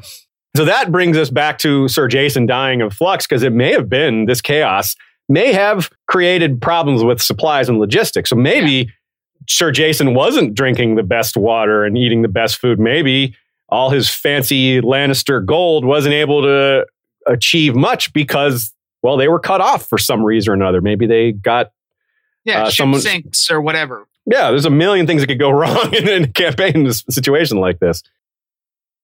So let's turn our mind away from the lords and think a little bit more about the common soldiers and what their experience would be like. And of course, it's not pleasant at all. From Brienne's chapters come quite a bit of context that's much different than the historical perspectives given by, say, Pycelle, who is focused on the nobles, especially the Lannisters, and not thinking too much about the commoners. So if we take a step back, this is fitting because Brienne's chapters do so much in explaining the cost of war. Arya's too, by the way, but Brienne's are particularly focused on that. Her chapters are thick with aftermath. The short term, meaning the War of Five Kings, is the most prominent, but the long term hangs over it all. Consider that long term when thinking about the oldest characters in the Song of Ice and Fire, the ones who have seen war before, ones who were already veterans when Greyjoy's Rebellion and Robert's Rebellion came around. So No Ned, no Robert, certainly not Brienne herself. I'm talking about a lot of these characters we've mentioned already, like the guys who were 55 and up when A Song of Ice and Fire begins. People we've mentioned like Tywin and Aerys, things like that. But of all these characters, a lot of them are veterans of this war. That's the important thing here. It's no small thing to see war at such a young age. And echoes of these old wars are found in George R. R. Martin's characterizations of these most senior of veterans. And Brienne is our portal to so much of that aftermath, recent and long gone. Her chapters take us there. She encounters a variety of older characters that have experience in war, and this particular war. From the over-the-top but honorable goofball hedge knights, to the brutally unsympathetic Randall Tarley, to Nimble Dick Crab, to the bloody mummers, from Podrick to our next mini-subject, Sir Goodwin. The name might not mean much, but I would wager most of you were moved by his short presence in Brienne's memories. The name isn't memorable, but his deeds, his thoughts are. He's the one who trained her. He's the one who gave her those very valuable lessons and left a deep impression on her. He's the one who taught her to fight slowly, let them expend themselves, let them expend their energy. This is how she beats Jaime and Rorge as well. So Brienne is from House Tarth, which is an island in the Stormlands not terribly far from the Stepstones. So Tarth would know the pirates of the Stepstones better than most. It might have even been personal for some of the Knights of Tarth to take a shot at some of these pirates. It might be they're like, we've been wanting to get back at these guys for a while. We've been enduring attacks from them for a long time without much ability to strike back. So if it wasn't personal for Sir Goodwin at first, it certainly became personal when he himself fought against the forces of the Ninepenny Kings. This is from A Feast for Crows, Brienne 4. When I was a squire young as you, I had a friend who was strong and quick and agile, a champion in the yard. We all knew that one day he would be a splendid knight. Then war came to the Stepstones. I saw my friend drive his foeman to his knees and knock the axe from his hand. But when he might have finished, he held back for half a heartbeat. In battle, half a heartbeat is a lifetime. The man slipped out his dirk and found a chink in my friend's armor. His strength, his speed, his valor, all his hard-won skill. It was worth less than a mummer's fart because he's flinched from killing. Remember that, girl. I will, she promised his shade there in the piney wood. She sat down on a rock, took out her sword, and began to hone its edge. I will remember, and I pray I will not flinch. I wonder how many other knights who facing their first battle were having a thought kind of like that. Like I've been preparing for this moment, and I pray I will not flinch. I pray I will do what I need to do. So that's hugely moving. I think this is a really powerful moment. It's really interesting to think about that because in this quote, it says war came to the Stepstones. No one mentions the Ninepenny Kings because it's not that important what war it was for in the time during A Feast for Crows. The point is this lesson, right? But it's interesting for us today that he happens to have learned this lesson in the War of Ninepenny Kings. What do you think about this, Stephen? Yeah, I mean, it very much suggests that a lot of the fighting was quick hand-to-hand stuff. We see some images of sort of, more traditional open field battles, but it does seem that a lot of this is this kind of like, almost sort of like, ambushes, right? It's like small-scale conflict. I almost think of the Dance of the Dragons because you couldn't have large armies of the Dance of the Dragons because it was too dangerous to gather a lot of men because of the dragon could just come and cook the whole thing. In this case, it's not that you're worried about a dragon coming along. It's just that you can't have too many men at once. These aren't large battlefields. These aren't flat plains where you can charge with a whole group of knights. You don't necessarily have room for pike formations and things like that. So yeah, they're all adapting to war that they're not used to fighting. And for the commoners who aren't used to fighting at all, don't know why they're there. They don't understand the point.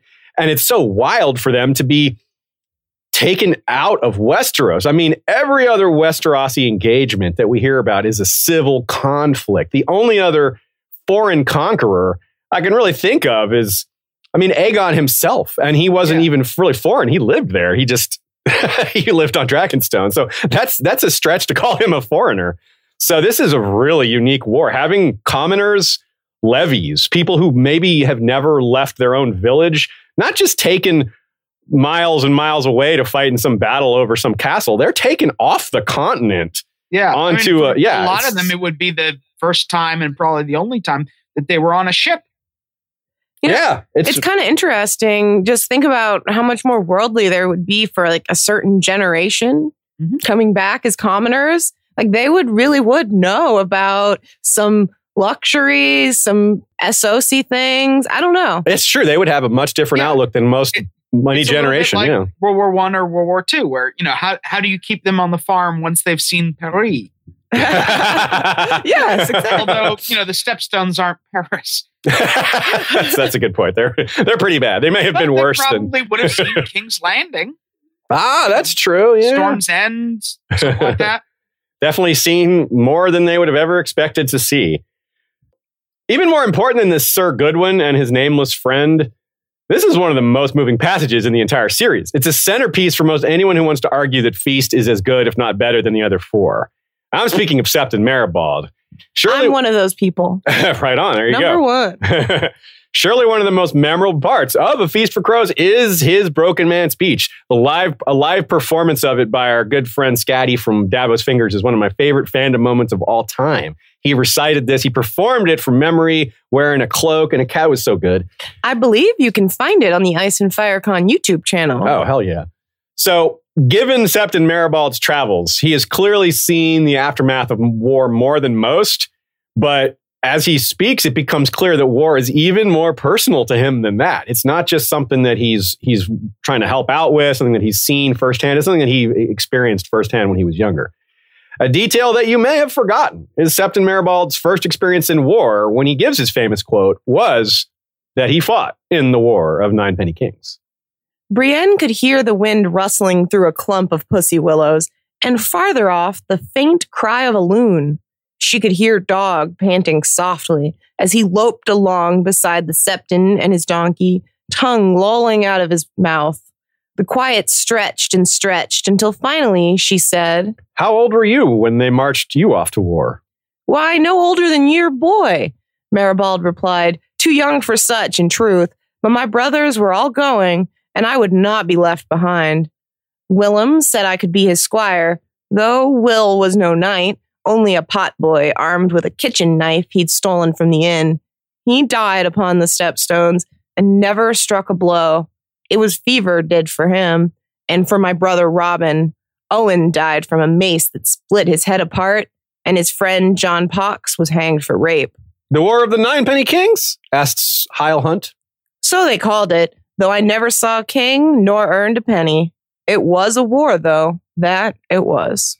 There was glory for the nobles, well, some of them anyway, but what Sept and Maribald described just now was the lot that fate gave to many of the peasantry. And we're reminded of what Stephen was talking about. Two different characters mentioned in that quote died of fever.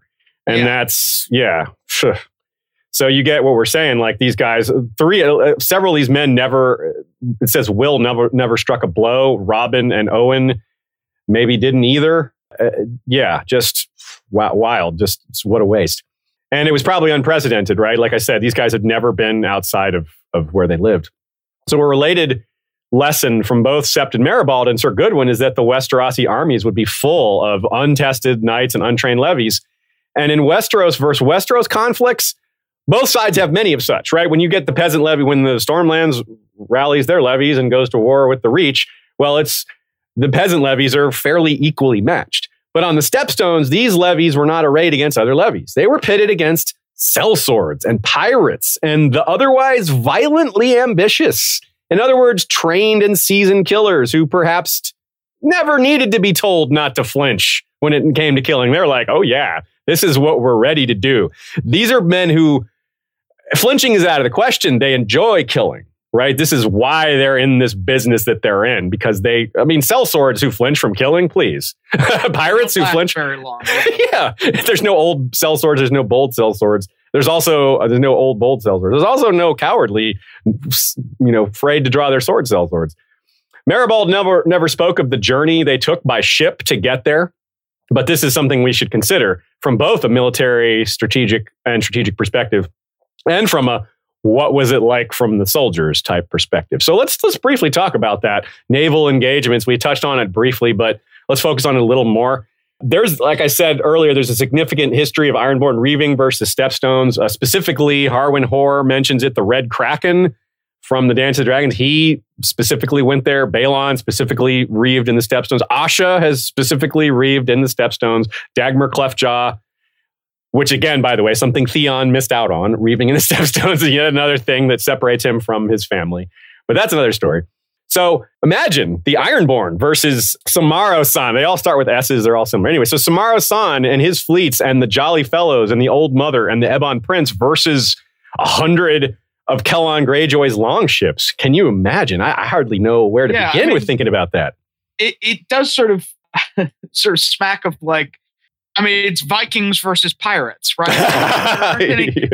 There aren't any ninjas involved, but you have to sort of presume around the edges. There must have been this whole nother side of this war, which is basically the only way to keep your armies fed, right? Yeah, is to control the sea lanes, which means that if you can sever the sea lanes on the other side, so it's like two wars are happening at once. And it does suggest that, like, given the spread of disease among the Westerosi, that supplies were not the best maintained, in part because I imagine the Ironborn are a lot more experienced at raiding other people than preventing people from being raided. Good point.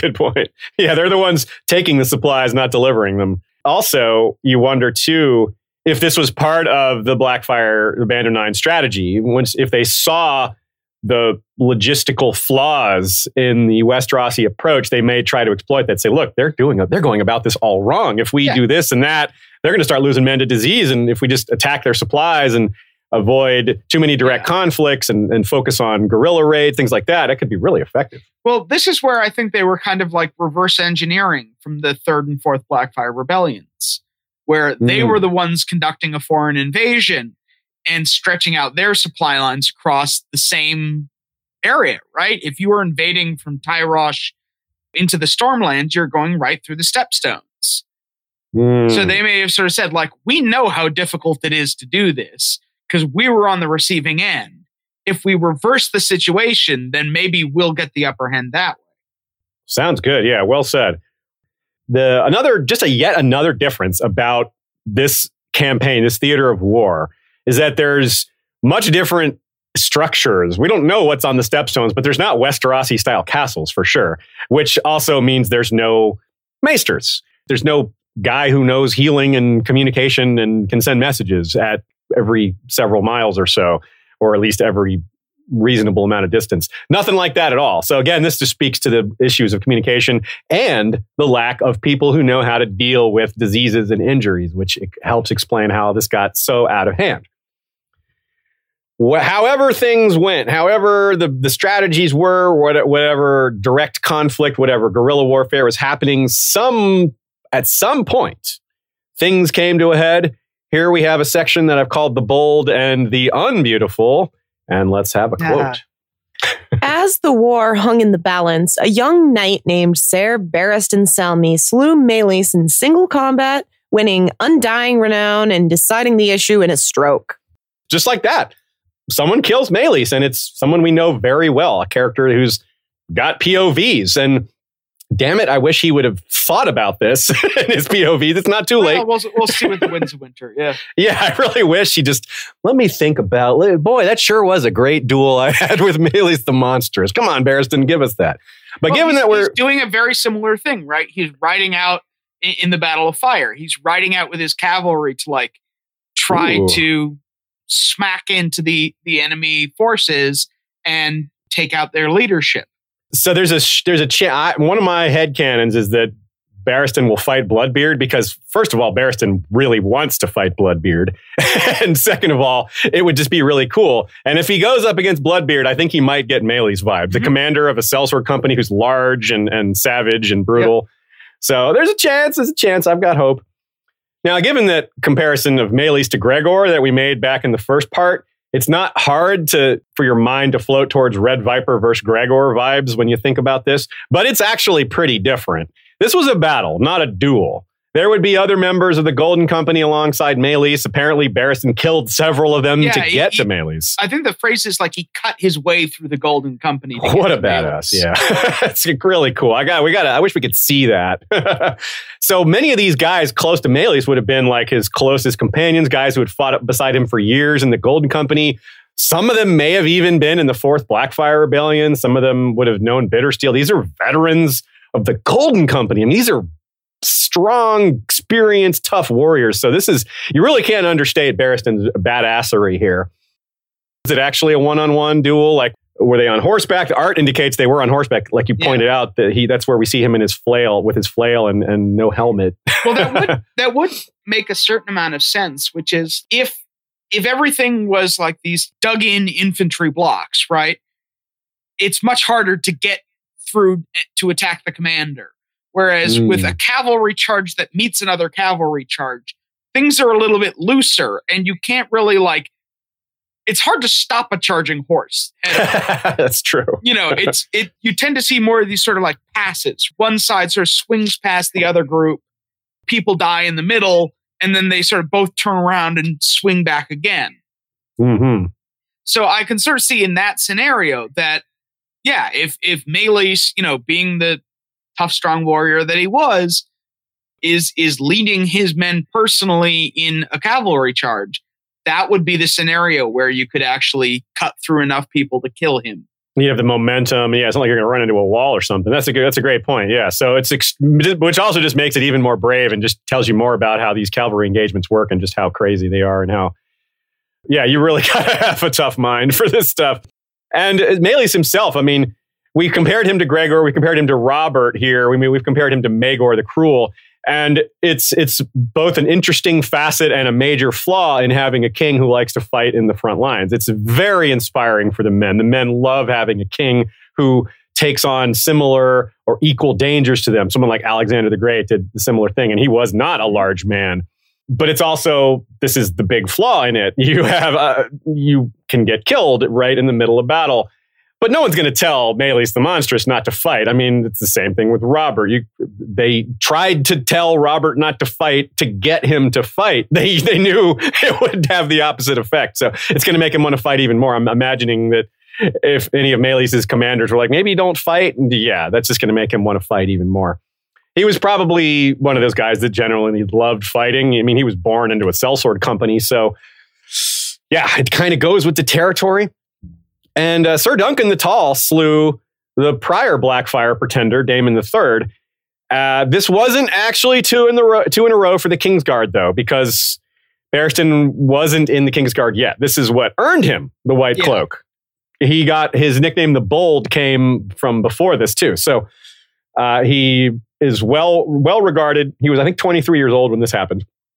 So Barristan is very conflicted over Duskendale, right? That's a big part of his character. Epic act of skill and bravery, clearly, but he's torn over it because he saved the Mad King, and that's tough. The Mad King went on to do awful things.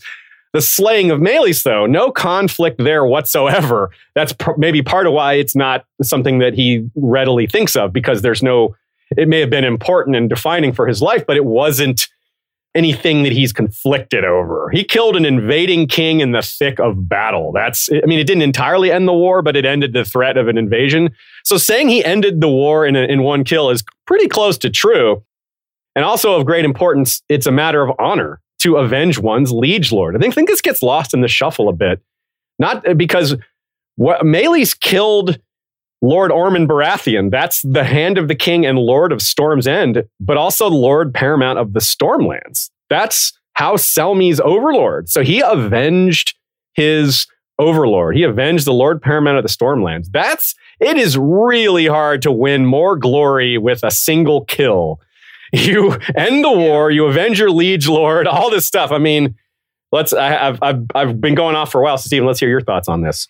Yeah, it does help to explain why Barristan is so legendary, is that all of his actions have this sort of, it's not just that he fought in battles and distinguished himself well, it's just, almost like superhero level of individual accomplishment. Yeah. Right. That, he just does all of these things on his own. He wasn't there in the fighting when Malus died.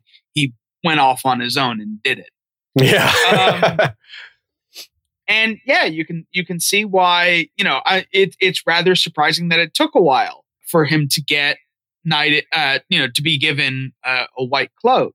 Although it's possible, there weren't any vacancies. Yeah, that's what I would guess. They may have, refilled the King's Guard after Summerhall, and then just, you gotta wait. And especially if they refilled it with young people, then it might, there would not be some old guy ready to, well, just wait, that guy will be gone soon. So in terms of that, when people speak in awe of Barristan the Bold during the Song of Ice and Fire novels, there's a lot of reasons why. This guy, he's certainly not a one-trick pony, but the slaying of Malus is really what put him on the map. He was kind of notable for entering a tournament at age 10, but that didn't make him famous. That just made him kind of maybe semi-famous amongst the nobility of the Stormlands. It gave him a nickname. That's as far as it was definitely something. He got noted. He was certainly more notable than just about any other 10-year-old. An ironic nickname too. That's true. There's this punk kid who, Yeah. But Duskendale was also more recent. So that's another thing. It's another reason he thinks of it more, and it's something people remember him for more because it happened during a lot more people's lifetimes. I mean, that was 23 years-ish before or 22 years before the war began, before the books begin, versus this happening 30 some years before the war, before the books began. I guess 38. Yeah, 38 years.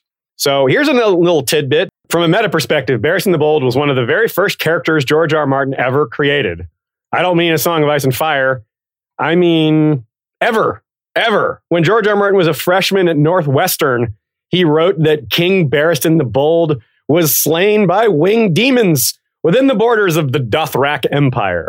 So it's fun to see these elements that George later forged into a much bigger story. But he likes to, he gets attached to some of these character names, I think, and likes to recycle them. But yeah, King Barristan the Bold, that's pretty cool.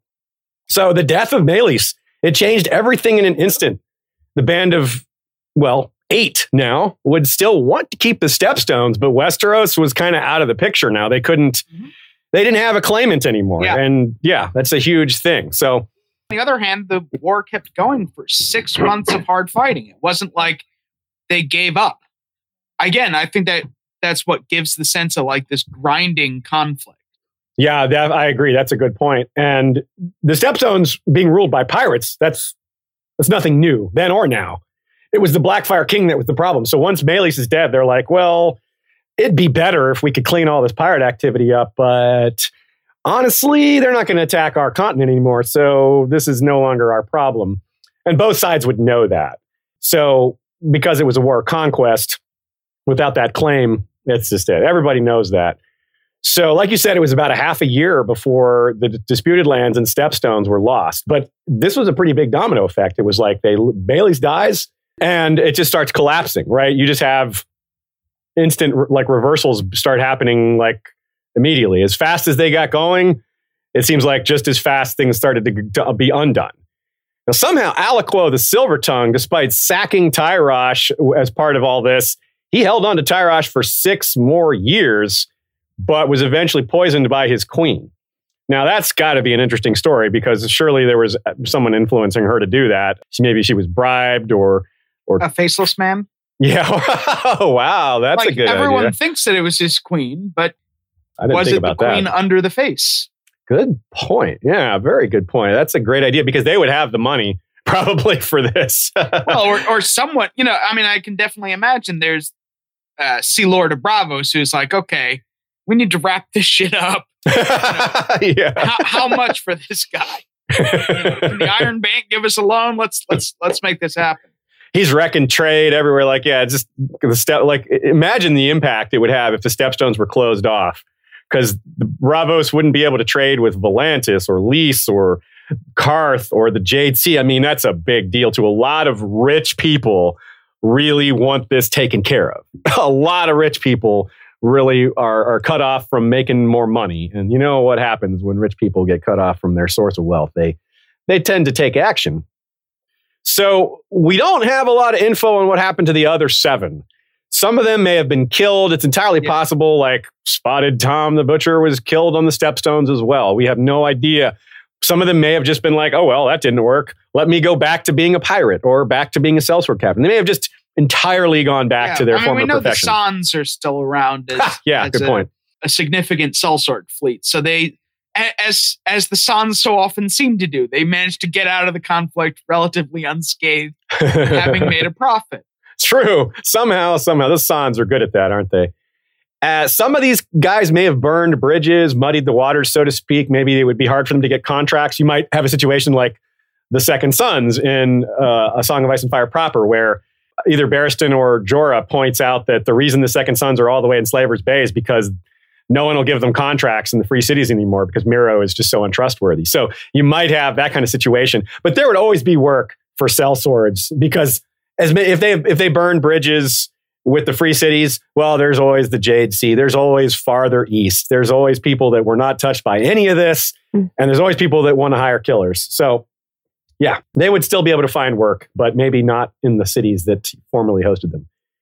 Now, here's another quote from Gildane that I'm not so sure he's right about this one.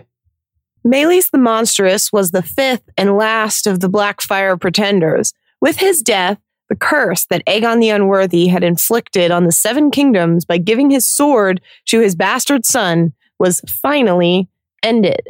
Oh, yeah. So not really, though. As we know, as any reader of A Song of Ice and Fire knows, there are definitely strong Blackfire vibes still in the books. Young Griff very possibly is a Blackfire, and of course, Illyrio very candidly says the male line was extinguished. So I don't know if I've ever straight up asked you on a stream anyway, do you believe that Young Griff is a Blackfire descendant? Yeah, I think with the sword, it's probably the case. Right on. Now, my personal theory is that Illyrio talks about his lover, Sarah, and who is perhaps the mother of young Griff. Well, I mean, I have my whole theory about the double swap of the babies. So. Yeah. Women who look Targaryen that fall, whose house collapses, who live in the free cities ending up as sex workers, you can see how that would happen. That's in fact what they wanted to take Daenerys and make her into that. There's a lot of those like gross slavers. They were telling her that would be her fate. Added on to this, we happened to get the chance to ask George R. R. Martin a question every once in a while. Shay and I have been to a lot of Q&As. And one of the questions I asked him was, did Bittersteel ever have kids with Calla Blackfire? If you don't recall, Calla, that's Daemon's eldest daughter. So Daemon Blackfire had 7 sons and some number of daughters, at least 2. We're not sure how many, but at least 2 because the plural was used.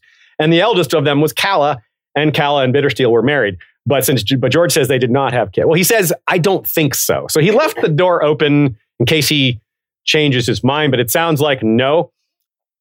There's another theory out there that Varys himself could be a Blackfire orphan, could be a descendant of all that. It would explain his softness for noble bastards, but what happens when a family falls apart like that and they get tossed out on the street. I just think he is who his story. Okay. Certainly Illyrio's story makes him out to be. Right on. Yeah, I believe it. I mean, I think both those stories can work together, but yeah, we don't really need to get deep into that theory. Certainly that one's out there for people to check out. We don't need to debate that here. So let's talk about on the Westerosi side, victory and new friendships. There's aplenty here. Of course, we talked about Barristan and Blackfish, and we know that Barristan got his job when the next opening presented itself. Iron Islands, closer to being a part of the realm than it ever was. The Iron Islands actually uniting with the rest of the realm to fight a war and then being on the same sides. That's pretty unusual. On the other hand, when Robert's Rebellion broke out, Kellon Greyjoy did not take sides, which I think is quite interesting. Everyone else seems to have immediately had a side to take. They had friendships and relationships, and that really determined what side they were going to take. But it was only because of Balon and Euron arguing, pressing their father to enter the war, to take a side, that they finally did take a side. They didn't have much of an impact on the war, but they definitively sided with Robert. So you could argue that the Greyjoys weren't exactly embarrassed by him the way Tywin was over Tytos, but they definitely didn't like the way he was ruling the Iron Islands, but he was a powerful man and not easy to overcome. So it wasn't until his death that things changed. So this is also a setup for Southron ambitions, of course. I mentioned some of these alliances were sort of predetermined. We talked about Hoster Tully and Peter Baelish, John Arryn and Rickard Stark. Quite possibly this is where a lot of this got set up.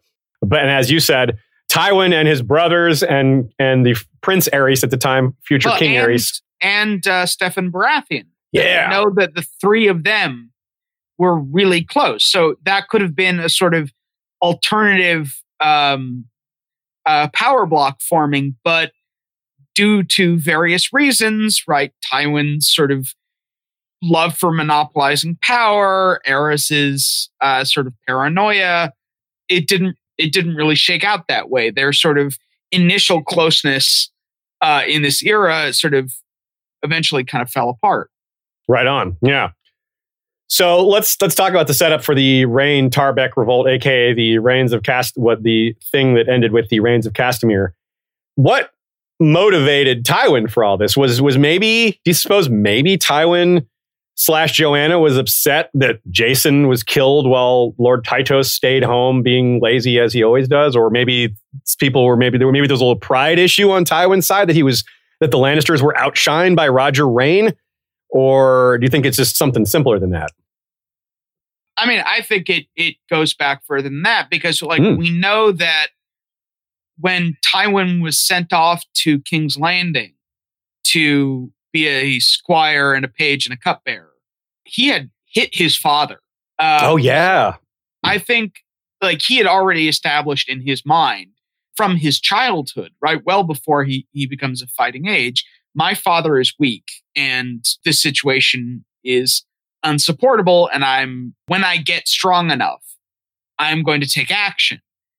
And it's with the War of Ninepenny Kings that he feels that he's strong enough, in part because he distinguishes himself, his brothers distinguish himself, but we also learn in the extended Westerlands section of World of Ice and Fire that Tywin came back to Casterly Rock with 500 hardened knights, right? So he had his own private army. And where had he got those knights? Well, if you are a hedge knight, right? A sworn sword who no longer has a master because the war's over, you're looking for new work. And Tywin's there with all the gold of Casterly Rock saying, come join me. And that's also fairly similar. You see a lot of veterans of World War I found that they sort of liked fighting, right? So, you're taking all of these veteran soldiers who are like, oh shit, I've got nothing to do now, and saying, hey, kill the people I want you to kill. So here's a quote that really sets up what we're talking about here. Hardened by battle and all too aware of the low regard in which the other lords of the realm held his father, Ser Tywin Lannister set out at once to restore the pride and power of Casterly Rock. Yeah, there's this line where Jaime is telling Sir Kevin to be careful if he's going after Sandor Clegane, who isn't actually Sandor Clegane. But Kevin kind of looks back at Jaime like, are you kidding me? I have been hanging robber knights since before you were born. And it's true. This Kevin fought in the War of Ninepenny Kings, and he is a big part of that. This last line here in that quote, Tywin Lannister set out to restore the pride and power of Casterly Rock. Tytos's rule had allowed the Westerlands to become not chaotic, but in a state of it wasn't well managed. There were robber knights, there were bandits, things like that. And so this is when Kevin talks about he's been hanging robber knights and bandits since before Jaime was born. This is what he's talking about. This is how he got started. So Tywin immediately gave Kevin a lot of these knights that Stephen just mentioned and said, hey, go clean all this up. And Kevin did it. He was very good at it. And that's part of why Tywin has always trusted Kevin, because Kevin is very competent at things like this. Yeah, he's the loyal soldier. Yeah. That's a really big deal. And like you said also, Stephen, Tytos was kind of weak and Tywin was strong, and they disagreed on a lot of things. And this just made it worse. Jason was dead. So Jason was dead, you're right. A sort of strong, older Lannister. It was just these sort of younger men. Yeah, Jason was maybe been a bridge, help them kind of relate to each other that was taken away. That's a great point. And Tywin would be even more different than his father after this quote says, he was hardened by battle. So he was tough, and then he was tougher, and he even more different than his father, and even more willing to spill some blood. And his father would still be the way he was. So the gap between their attitudes would have widened. I'd say the Ninepenny Kings is an example like very few others. It gives us an example as to how the country reacts in the face of a foreign invasion. Like I said at the beginning, this could be extremely relevant for young Griff, but even more so for Dany, because her army is even more foreign than his. And to many traditionalists in Westeros, the idea of a queen is pretty foreign too. So a lot of things that might unite Westeros against her. And maybe that creates new alliances and friendships as these people fight alongside each other. Who knows? Lots of interesting possibilities. So we're going to move into our final, just a few questions and our thanks. But I want to give Stephen a chance to say any last bits that we may have missed or any wrap-up points you have. Covered all my theories. Awesome. Okay. Well, then we have a shout out from Teflon TV, our friend Tony Teflon, sending a super chat saying, showing some love, peace, and stay sexy. Absolutely. Thanks to you, Tony. Appreciate that. And y'all check out Teflon TV when you get the chance. Good stuff going on over there. Also, a super chat from Nina. Hey, popping in and out, but wanted to give a shout to some of my favorite people in the fandom. Well, thank you for that, Nina. You're one of our favorites too.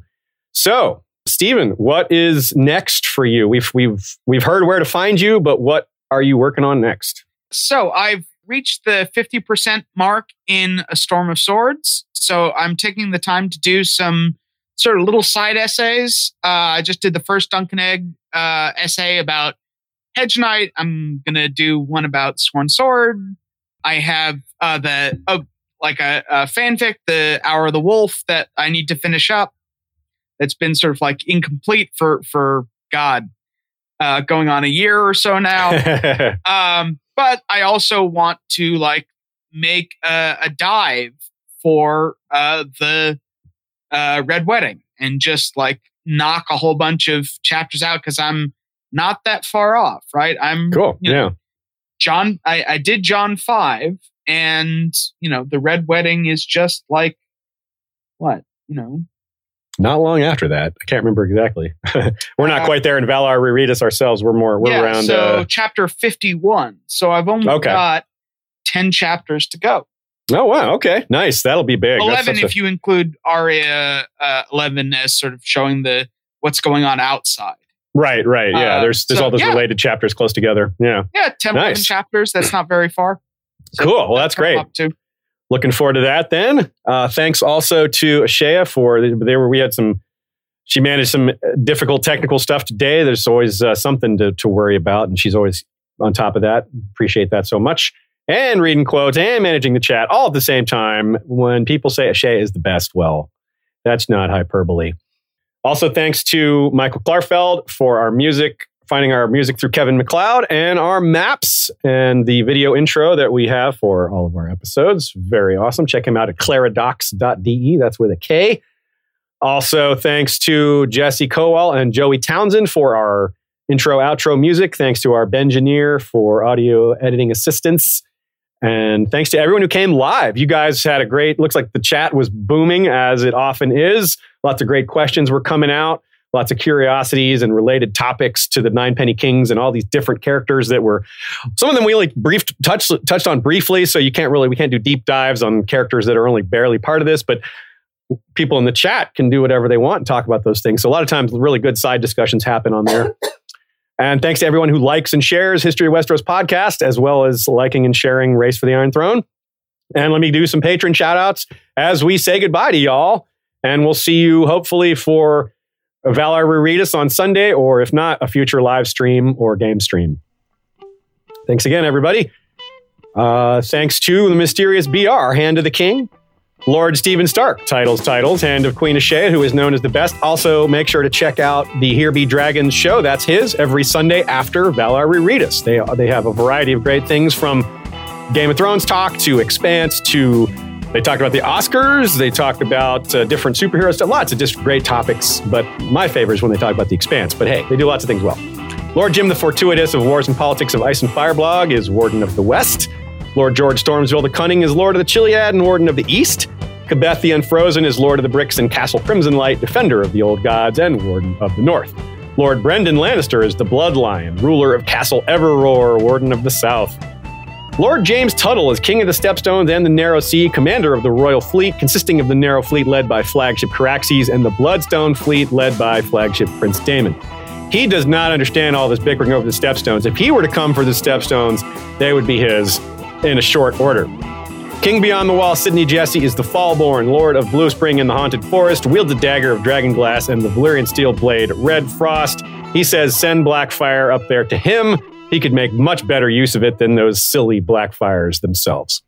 Lady Sarah Connolly the Willful says wit beyond measure is man's greatest treasure, and she is Jenny's patron.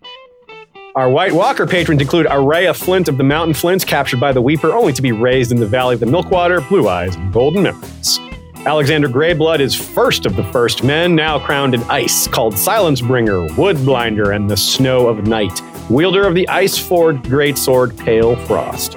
Our small council includes Lord Daniel the Sneaky Russian, Master of Ships, Lord Benjen of House Hornwood, Master of Laws, Lord Fabian Flowers, the Bastard of Greenshield, Master of Coin, and Lord Johann of House Orcos is called Shadowhawk. He's Master of Whispers. Lady Direliz of Castle Naki is the Alpha Patron. Lord Dan of the Red Mountains and Castle Great Bell is Breaker of the Second Stone. Gregor the Toasty is Lord of the Bread Fort. Lord Ryan of Castle Stonegate is Guardian of the Rocky Mountain Pass.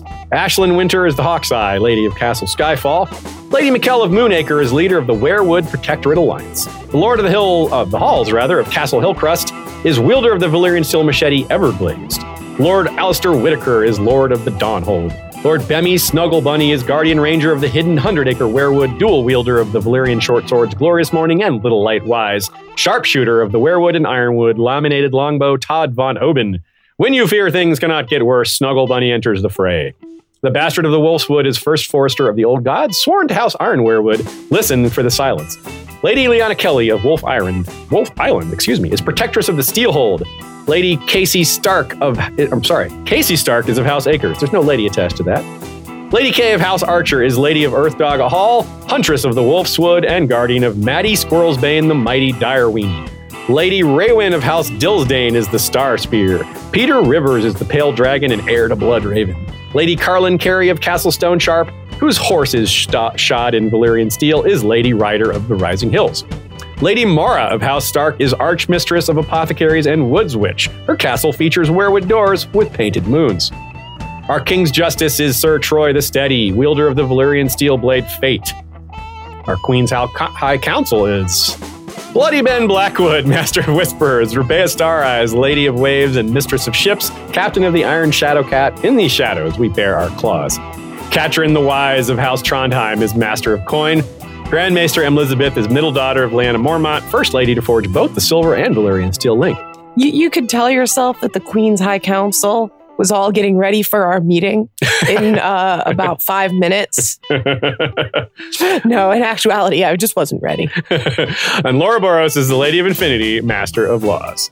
Our Kingsguard, led by Lord Commander Miriam R., backed by Sir Glennon of House Lien, called Lion Cloak, longest tenured white sword, Sir Dean, the White Knight of the Black Star, Sir Jord of House Pepsi, the Beverage Knight, Gregor Snow, called Snow Bear, a bastard of Winterfell, Sir Jen Seaworth, Knight of the Southern Snows, and Lisa, Water Witch of Dorne. Our Red Wedding Band is led by Sir Newt of the Rock, wielding Dwemer Note, a werewood lute with Valyrian steel strings. Our Queen's Guard is, should I read that one or you? Yeah. Okay. Lord Captain Commander Haema Helminth is the Sellsword Sentinel. Alexander of House Atreides from the Seat of Dune, I must not fear. Fear is the Mind Killer. Sir Rambo, Knight of House Gannon, is First Blood. Sir Leon of House Walker, wielder of the twin Valyrian steel blades Fire and Ice and the Werewood Bow Rain. Amber the Adamant, the Knight of the Mist and Mother of Squids. The Wintry Wolverine motto, we finish what you begin. And Nora Neko. Our Beard Guard is led by Lord Commander George the Golden, backed by Sir Joshua Oakhart the White Oak, Lady Rita of the Coppermane the Unbound, Dance the Fervor. Sir Jeff, Warden of the AC, is wielder of Triad, the multifaceted beard of Platinum Red and Brown, Stay Frosty. Sir Tim Corgyle is Mad Boy of the Western Desert. A few recent joiners. Real quick. Yeah. Why don't we have a cat guard? A cat guard. Yeah, I thought of it because the big reason I'm distracted is I have Xerxes just rolling around on me. That's a pretty good idea. I bet some people would join the cat guard. I don't know if it has to be a cat guard. It could be a cat something. Well, something to do with cats, yeah. Exactly, but, tell us your suggestion. Xerxes wants, I don't know, the cat mistress. I don't know. He wants love. He doesn't need guarding is my point. He wants just love and affection. And treats. Yeah. We also have Sir Mikkel of House Redwood, wielder of the Valyrian steel blade Forest Fire and a Redwood longbow. Reese the Renewer, the Lady of Ash and Rebirth. Archmaester Austin, whose ring and rod mask are made of oily black stone. That's cool. Maester Lucius of the Alluvia. Lady Kelly, mistress of the Old Bay of Crabs. Bulweir the Purple of Heavenly Mythhead House Taurus. Ricky Alebelly of House Bell, motto Ring the Bell. House Azura of Elsewhere, touch not a cat but a barge. Justin the Patcher, called Salty Justin, healer of Salt Shore. And last but not least, the History of Westeros Night's Watch, led by Lord Commander Benjen Umber, the Silent Giant, wielder of the Valyrian Steel Greatsword Winter's Kiss. First builder Maegor Snow, a.k.a. Maegor the Cool, the Fire and the Snow. First Ranger Source Sir Delica of House Gramercy, and a couple others like Sleepless Jacob Snow, the Celtic Hedge Knight, Eater of the Salmon of Knowledge, Sir Adam the Loyal, and Lady Estrada of the Green, wielder of Rose's Kiss, dual-crossed Valyrian Steel Blades. Thanks again, everybody. Thanks again to Steven and Ashea and everybody who came live. We'll see you again soon. Valar Rereadus.